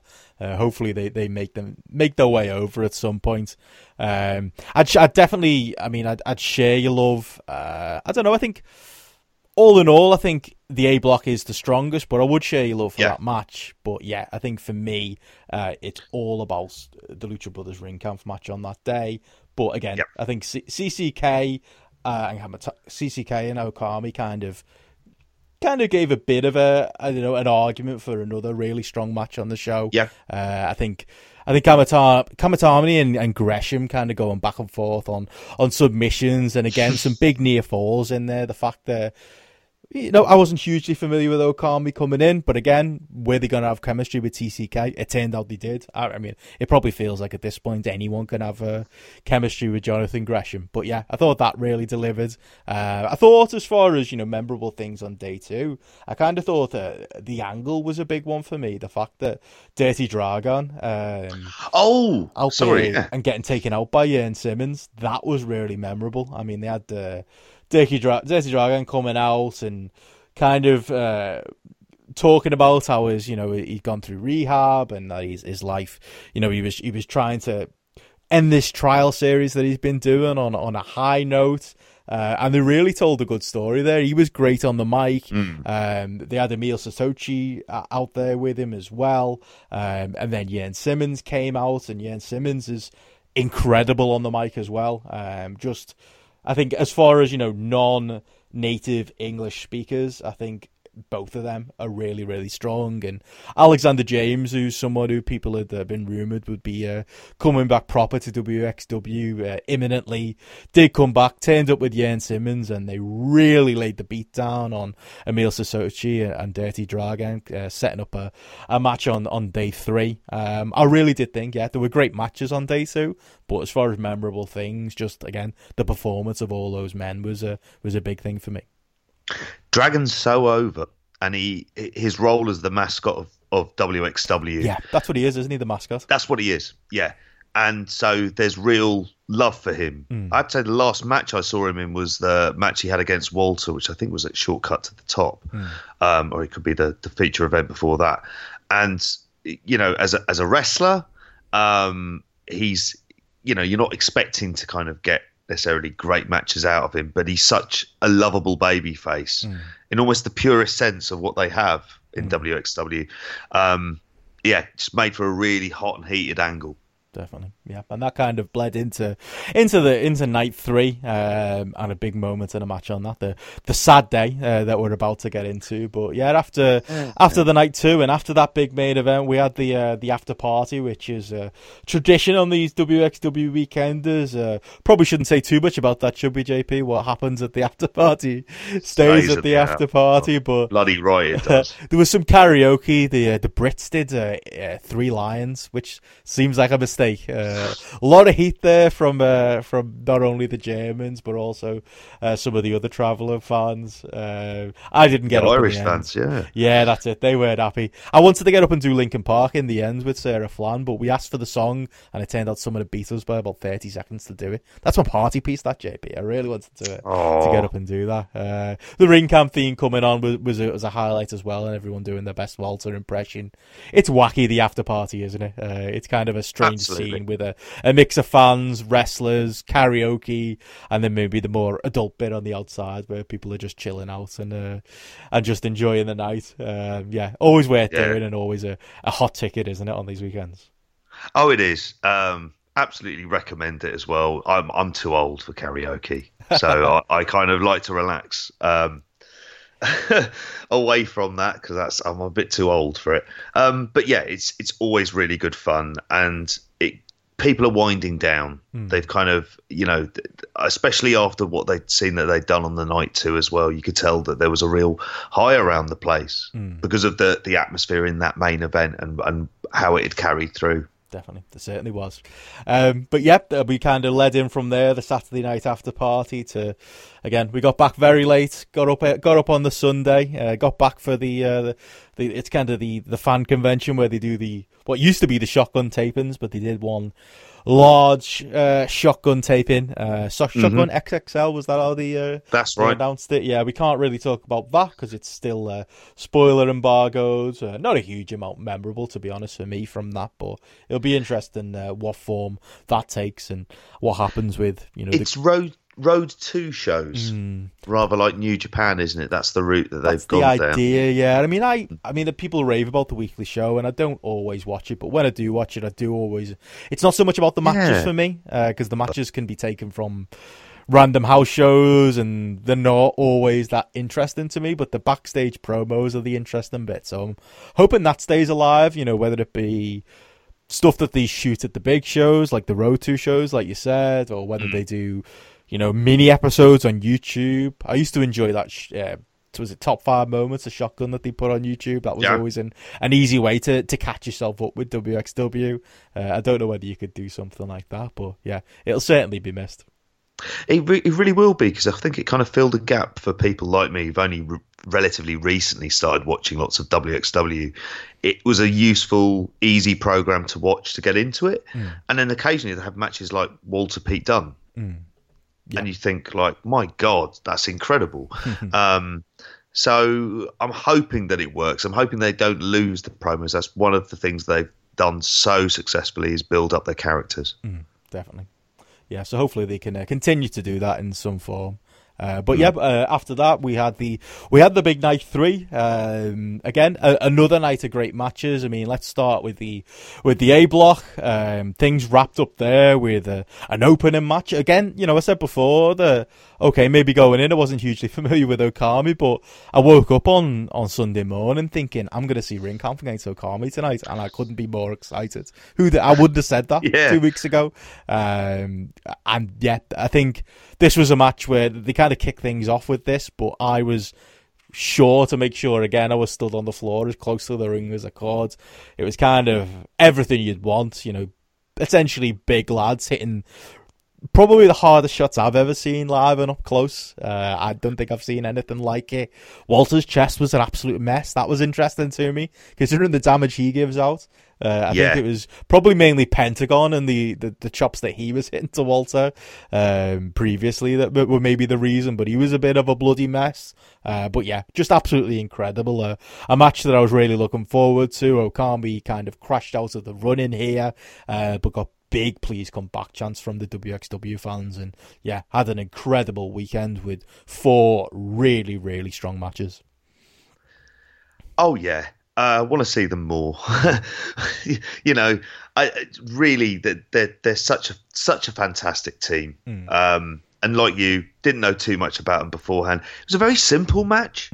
This one, it wasn't like they were sort of reinventing the wheel or anything, but it just felt like a proper. I don't know if this is probably going very big on it. If you'd seen it on an All Japan card, it wouldn't have looked out of place at all. What's that style of Walter and Thatcher, isn't it? It kind of fits something like that. It fits, wrestling a team like this. You got to believe this is the kind of stuff they love, and it's the kind of stuff that makes me hopeful that we're never going to lose Walter, and he's never going to disappear off the Indies. Never go, Walter. Just never go. Fingers crossed. The other big A block match on this day before we got to the final was CCK against Penta and Phoenix. Again, kind of bored of saying it, but another standout match from the A block. Again, I kind of totted up, as far as I haven't had the chance to do proper star ratings on it, but I don't think there was a match below 4 stars in that A block. No. Again, Brooks and Gresham, a great team. Penta and Phoenix were there to blow people away throughout the weekend. Yeah, another really strong match from the A block that definitely from an in-ring point of view had the B-block beat. Yeah, it did. It sounds boring, like you say. Just watch all of that A block. I mean, they were all incredible. Everyone absolutely delivered in this. I'd say Gresham's shooting star press is a thing of beauty. He just absolutely gets it. Gets it completely right.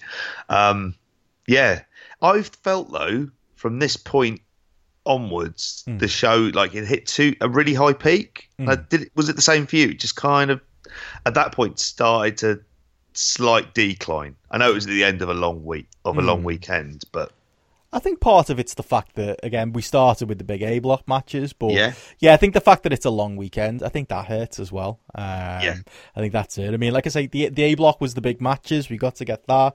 And then, the middle of the card was very, very story based. I mean, the B block matches, it was more about we had a lot of tragedy on this day. Lots of tragedy on this day, and that was very much about the fact that Monster Consultant kind of crashed out. I thought they were done the day. It was very complex, wasn't it? That we were all trying to work out, like it was the World Cup, trying to work out who'd go through if there were ties at the top of the groups, because Monster Consultant had already lost to Aussie Open the day before, so I thought they were out of the running if they tied with them, but they'd actually They had a win, didn't they, over JFK? So that made it really complicated. So it was still interesting from a storyline point of view that anybody could go through. But yeah, just really kind of sad that I think Avalanche and Nero have got such goodwill, haven't they, with the WXW fans? They crashed out against Cobb and Angelico in a solid match, but again, more of a story match that saw them two doing whatever they could to try and get a win and keep themselves in the tournaments. I think it would have went to a raffle or something to work out who would go through if they'd have won. It was all a little bit complex. We were all rushing around upstairs asking each other what's going to happen next, and word came through they're drawing lots. I think it came from Alan Farrell for that to come through. it was tragic the moment the Monster Consulting had to hand over the tag belts, because obviously they're at stake in the tournament as well. And that was tragic. And what made it worse was the team who, as you said, had 20 matches with them, JFK. They ended up going through to the final when they. I think that just compounded it, didn't it? It did, yeah. It just made things that bit worse. And it was the same assisted pin, which I have to admit, I wanted them to win a bit stronger, perhaps. That would have suited it. I mean, he wouldn't have necessarily fit into the gimmick, but yeah. What did you make of this one? Yeah, I think again, I kind of like the shitbag JFK team kind of cheating their way through to the final with that kind of low blow double, kind of both of them involved in the roll up combination that they did the night before as well. I think it just adds to the tragedy more than anything. Yeah, I mean that's kind of again. That's my main takeaway from this night 3 is just the tragedy of it. Because, I mean, not only did we have that before we even talk about the final, you set up on the night before, as we just talked about, having, Dirty Dragon, as we said, is absolutely adored by the WXW fans. So him and Emil Sestocci against Alexander James and Jens Simmons was a great little brawl to have. And again, a good match in 5 minutes, that one. Yeah, I mean, again, but yeah, little is probably the word, isn't it, as far as brawls go? It went short, but I thought it was a great showing for Dragon. I thought he was really good as kind of the underdog in the match, taking a beating and wanting to fight back, and he was fighting for his WXW career, and he has such an emotional connection with the crowd. Just to have him, lose and crash out of WXW for the foreseeable future. Just again, added onto Monster Consultant crashing out, and again by Luke dropping out of the tournament, they lost their tag belts, so that's sad. Dirty Dragon's gone from WXW, that's sad. Just a whole load of sad endings starting to pile up on this part of the show. They do that well though. They're not frightened to do that. When they did it with Andy beating David Starr at Carrot, and people were upset about that. I think that's one of the things they do well. They're not frightened to kind of give you the tragic moments as well in there, and it adds to it. But Dragan was, just as someone being annihilated and then getting up and fighting. I mean, like classic kind of Mikey Whipwreck style to it. And he was so over. I mean, it's going to be interesting to see what they do with him. And whenever he returns, I would imagine at Carrot, that'll be absolutely, the crowd's going to go completely batshit for that one. Definitely. Yeah, that's it. I think there's...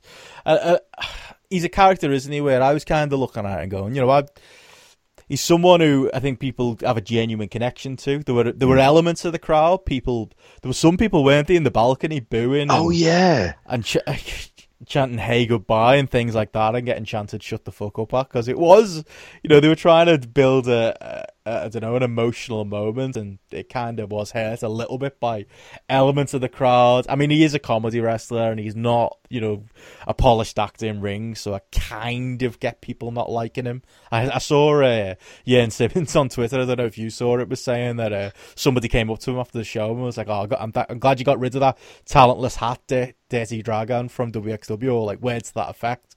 And who's someone who, he's not one of those wrestlers who's keeping kayfabe at the merch table or after the show, as we saw at the bowling tournament. He just told the guy to fuck off because he loves Dirty Dragon, and he was saying on Twitter how emotional it was to be part of that moment. That kind of hurt it a little bit, but you're right, as and when you can bring him back, that can be a big moment, can't it? And sometimes with maybe the more comedy-styled wrestlers, maybe sometimes it's good to take a bit of a break. I don't know. Maybe I'm just trying to find positives in a really sad situation, because, he's someone who maybe he's not the best in ring, but you want to see him in and around WXW, don't you? So, it really got me as well. Yeah. Oh, yeah. It just tears.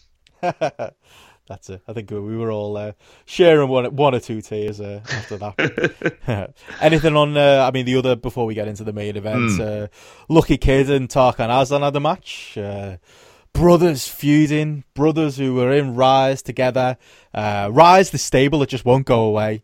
My kind of theory on it is that they're just keeping the name around so that when eventually Bad Bones does come back in 6 months or in a year, he can take up where he left off, and you can have a battle over the Rise name or something. Because we're pretty much left now with Pete Bouncer, Ivan Kiev, and Lucky Kid, and it does seem like Lucky Kid, who's kind of become the star of the trio.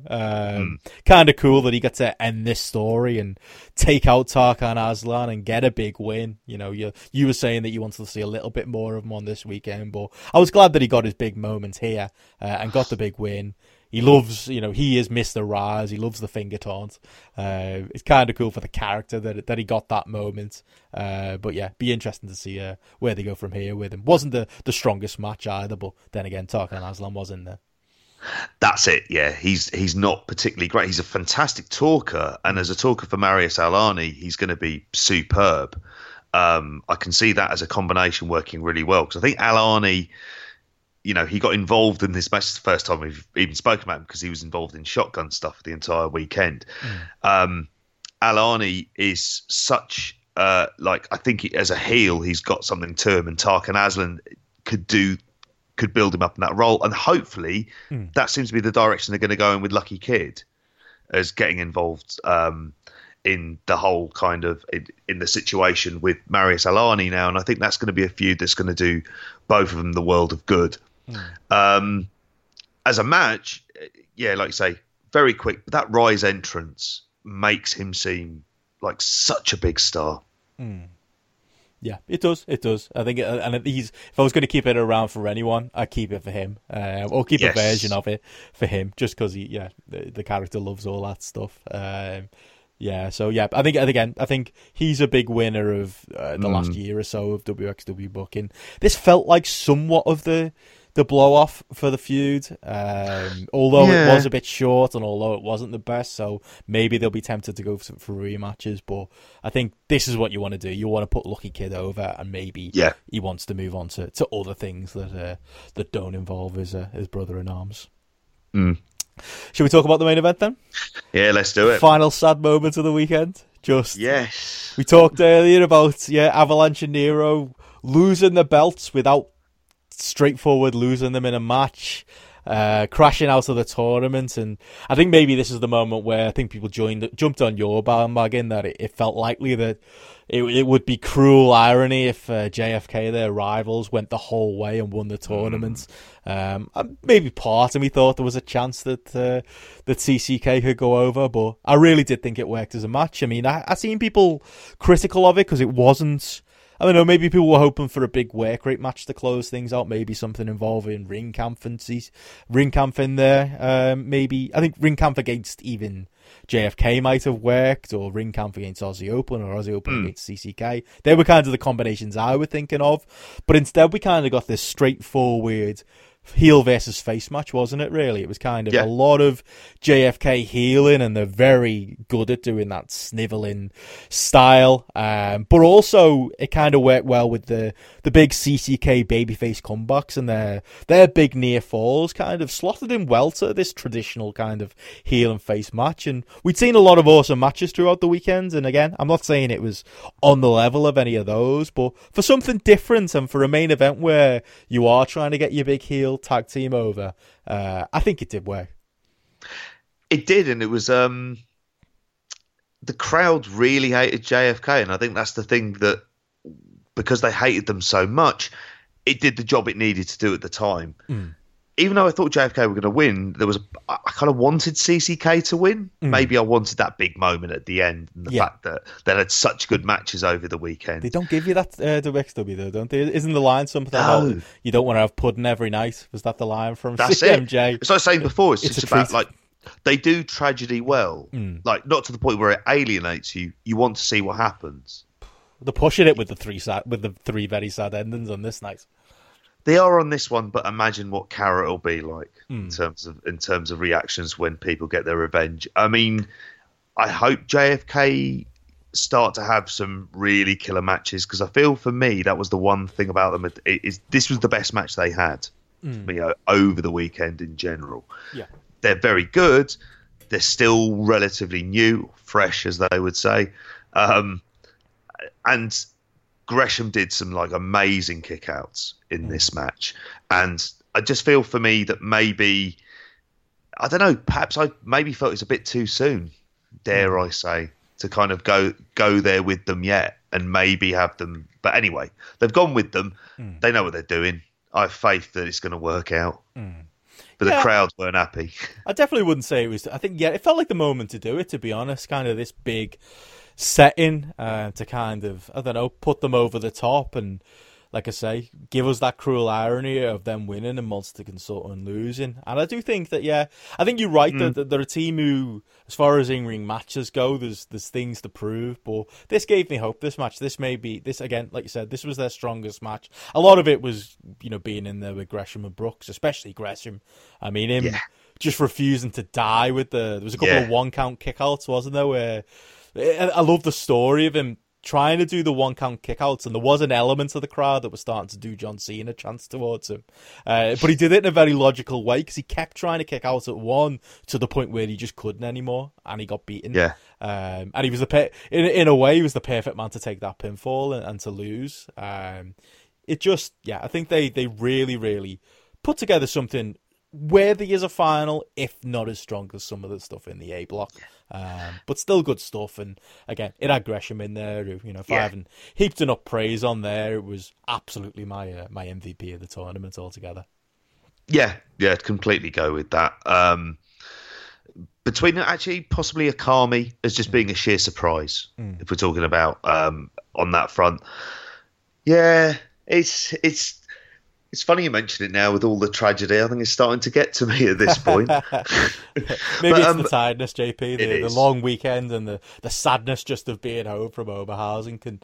It was kind of like night 2 was the highest of highs, and then WXW brought us crashing down on night 3. I mean, we're both still we'd still recommend to everyone to travel out, but it did have a bit of effect on everybody's mood on Sunday night, didn't it? And I think that's one of the other things as well about finals, is that it's the long weekend. They've had very long matches throughout it. Everyone is tired. The crowd is tired. Was it 6 shows in 4 days? It's a lot, standing up for all of them as well. So I think at that we're point, old, JP. We've got to complain about that. Old knees, old backs. God, yes, I can't do that anymore. I need to get myself a little sort of mobility scooter, I think, to take me about for the foreseeable future. But it's going to be fascinating to see where they go from here. They've set up a lot of stuff. They've concluded some of the storylines. There's enough sort of highs and lows to go on for here. So it's not like they don't have directions they're going to go in. And the company, you just sort of say, fingers crossed that WWE stay away from them, stay away from their talent as much as possible. And they're going to be, going from strength to strength in a slightly bigger arena next year. Yeah, that's it. In the bigger room in the Turbine Hall for Carrot. That's going to be interesting. And maybe some of the sad stories we had here will be paid off with happy endings between now and then, and maybe a Carrot. I suppose overall, I mean, the thing I take from the weekend, and I suppose we're doing our roundups now, is that how special the Turbine Haller is in terms of a wrestling venue that in the era of wrestling tourism and a lot more people doing it and the availability to be able to do it once you've seen they're on demand, you need to get yourself out there as a live experience. It's just not to be bettered. We've been twice and just already thinking, going for Carrot. Yeah, that's it. I can't see a situation where I'm not travelling out there. I mean, it's easy for us to say, isn't it? We do get the media access, and that's nice. And that's fantastic. WXW, like I mentioned at the start of the show, do treat us very well, and that's another reason for us to go, isn't it? But just if you're a general fan, like I say, cheaper to fly out there than it is if you live in the north to get the train down to London for a wrestling show. You can stay out there reasonably cheap. The show tickets are on the expensive side. I think it's €90 for a weekend pass. But at €90 that genuinely hand on heart, I'd probably say if our press credentials got pulled, I'd probably pay it to go to Carrot. Carrot especially, because they're going to have up their sleeve all kinds of announcements coming up for that. Yeah, it feels like a wrestling pilgrimage that everybody should do. You know, just the fact that just being out there. You know, after the show on Sunday, we all went for a meal. What's the name of the restaurant? Where The Alex. The Alex, that's right. Where Alan Farrell has been going for 10 years, and he always tells a story about the fact the first time he went, it was him and one other dude. I think Carrot this year was the biggest amount of people, but I think for Tag League, you know, this Sunday there was a good number of us in there, wasn't there? Too many to fit on even one very big table. Yeah, again, like 50 people or so. Yeah, and I think that's part of it, isn't it? Being out there with, again, the great and good of, you know, British and Irish podcasting, and, you know, not forgetting, you know, the likes of Brother Mort and Strigger, Denmark and Germany, respectively. But just being out there with, I don't know, the like-minded fans, and things like the bowling tournament, the Oberhausen Open that the Sarahs put on, and just that sense of community. I think that's a big thing of what makes these weekends really memorable, as well as, you know, some of the best wrestling you'll see anywhere. Oh, absolutely. I mean, there's almost too many people you have to thank for making it such a great time of it, because being with those fans makes it a great time. It's so special, and it's you know, comparing it to WrestleMania is a kind of strange thing to do at the best of times, given what the Turban Hall is like. But it feels like if you can't really afford to do Mania, go to Carrot, do that instead, because that is going to be well worth it. You're going to have a fantastic time. You're going to be amongst a lot of like-minded wrestling fans, and you have wonderfully wacky debates about all manner of things, like we did when we were supposed to be travelling back, and we end up in the Trip Hotel till 3 a.m. And you know, all of these things kind of make the experience, and they make it what it is. And it's a really, just as you're saying, it's a pilgrimage. Yeah, go there, go to Oberhausen. 100%. It's a destination weekend, and hopefully it does sound like it, just from speaking to people on the weekend who were going, oh yeah, so-and-so is going to come to Carrot, and oh yeah, they want to come because I've been recommending it. And people who didn't make it to Tag League saying, oh yeah, I'm definitely going to be at Carrot. I was trying to warn Patrick, who organises the media stuff. I was saying, you know, I would genuinely expect in the hundreds as far as fans travelling from our part of the world in March. And I think it's the good reputation. You know, not everything lands. You know, there's a couple of weak matches there over the weekend, but all in all, you know, as an experience and as a promotion to travel out to, I think the good word and the recommendations coming from pretty much everybody who makes the trip is traveling fast. Oh yeah, and I would like to say one thing in terms of the WXW talent themselves, the native talent. One of the big sort of discussion points over the weekend was, why aren't we seeing enough of these wrestlers in the UK? And that's something where it seems like it's very hard to see a good reason as to why not. Why you wouldn't fly out Monster Consulting to do some tag matches. Bobby Guns is doing a date for Southside, I think the 28th of December. I'd be incredulous if that's the only date he's doing. And that's at the Resistance Gallery, because he's a star, and he would add something. A lot of these guys would add something fresh to the scene. I mean, one of the conversations about how Monster Consulting would fit almost straight in with Progress, because you could have Avalanche in the Atlas division, and you get all these kind of wonderful fantasy booking situations. And a lot of time, you know, you're thinking, are there complications on getting them in? But they would really freshen up the scene, because there's a lot of talent who are signed away.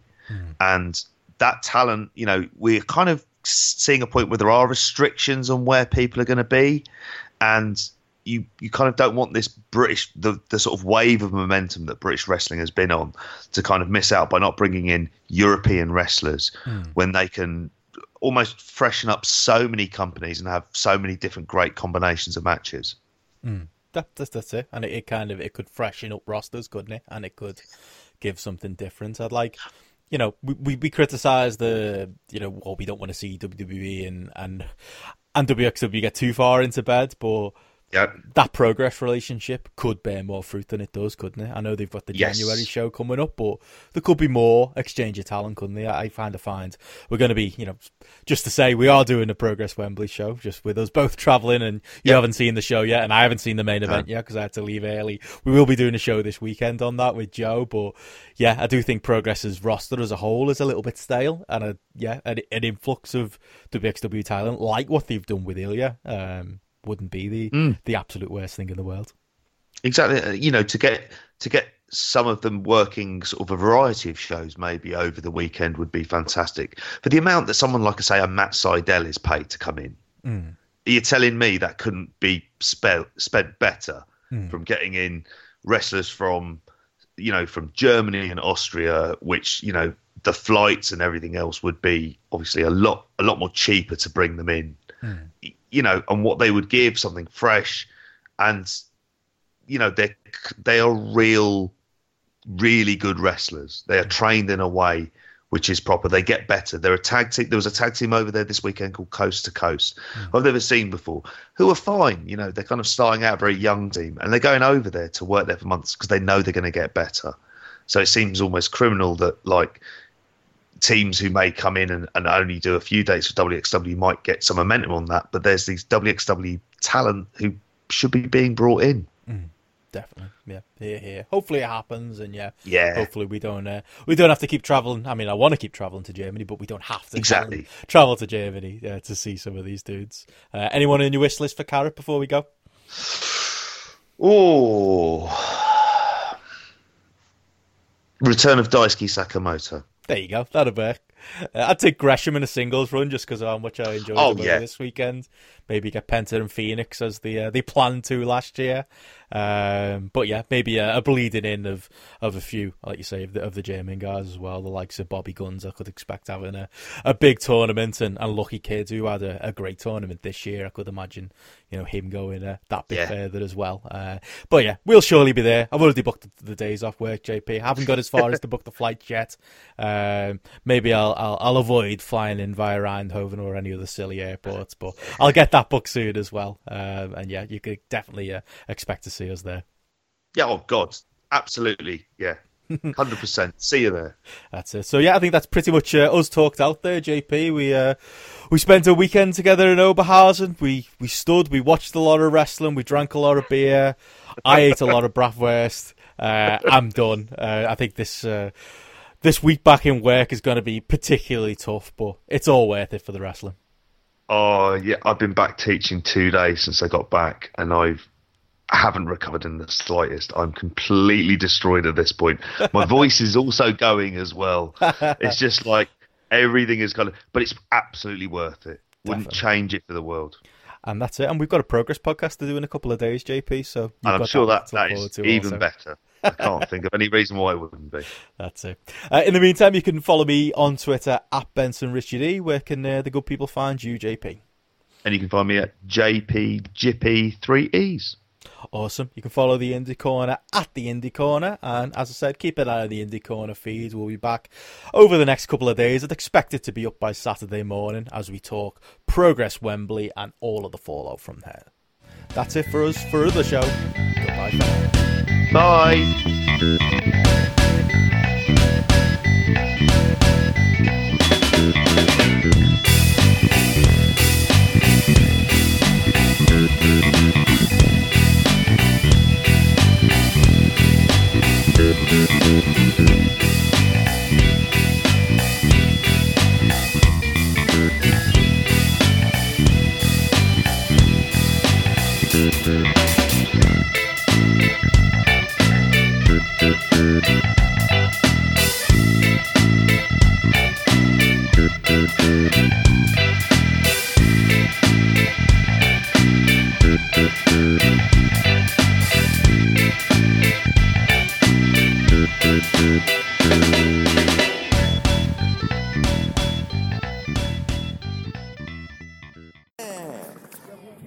This is British Wrestling Spotlight on the IndieCorner.com.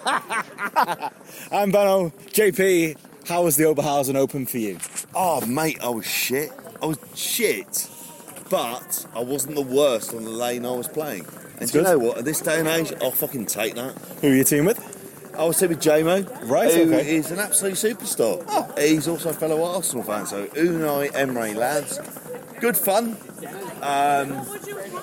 neither of us are going to take this up professionally, and I'll happily live with the fact that I'm not good enough at bowling in the full scheme of things. How did you do? Well, you and Julian Nero. Yeah, problematic consulting. We finished fourth.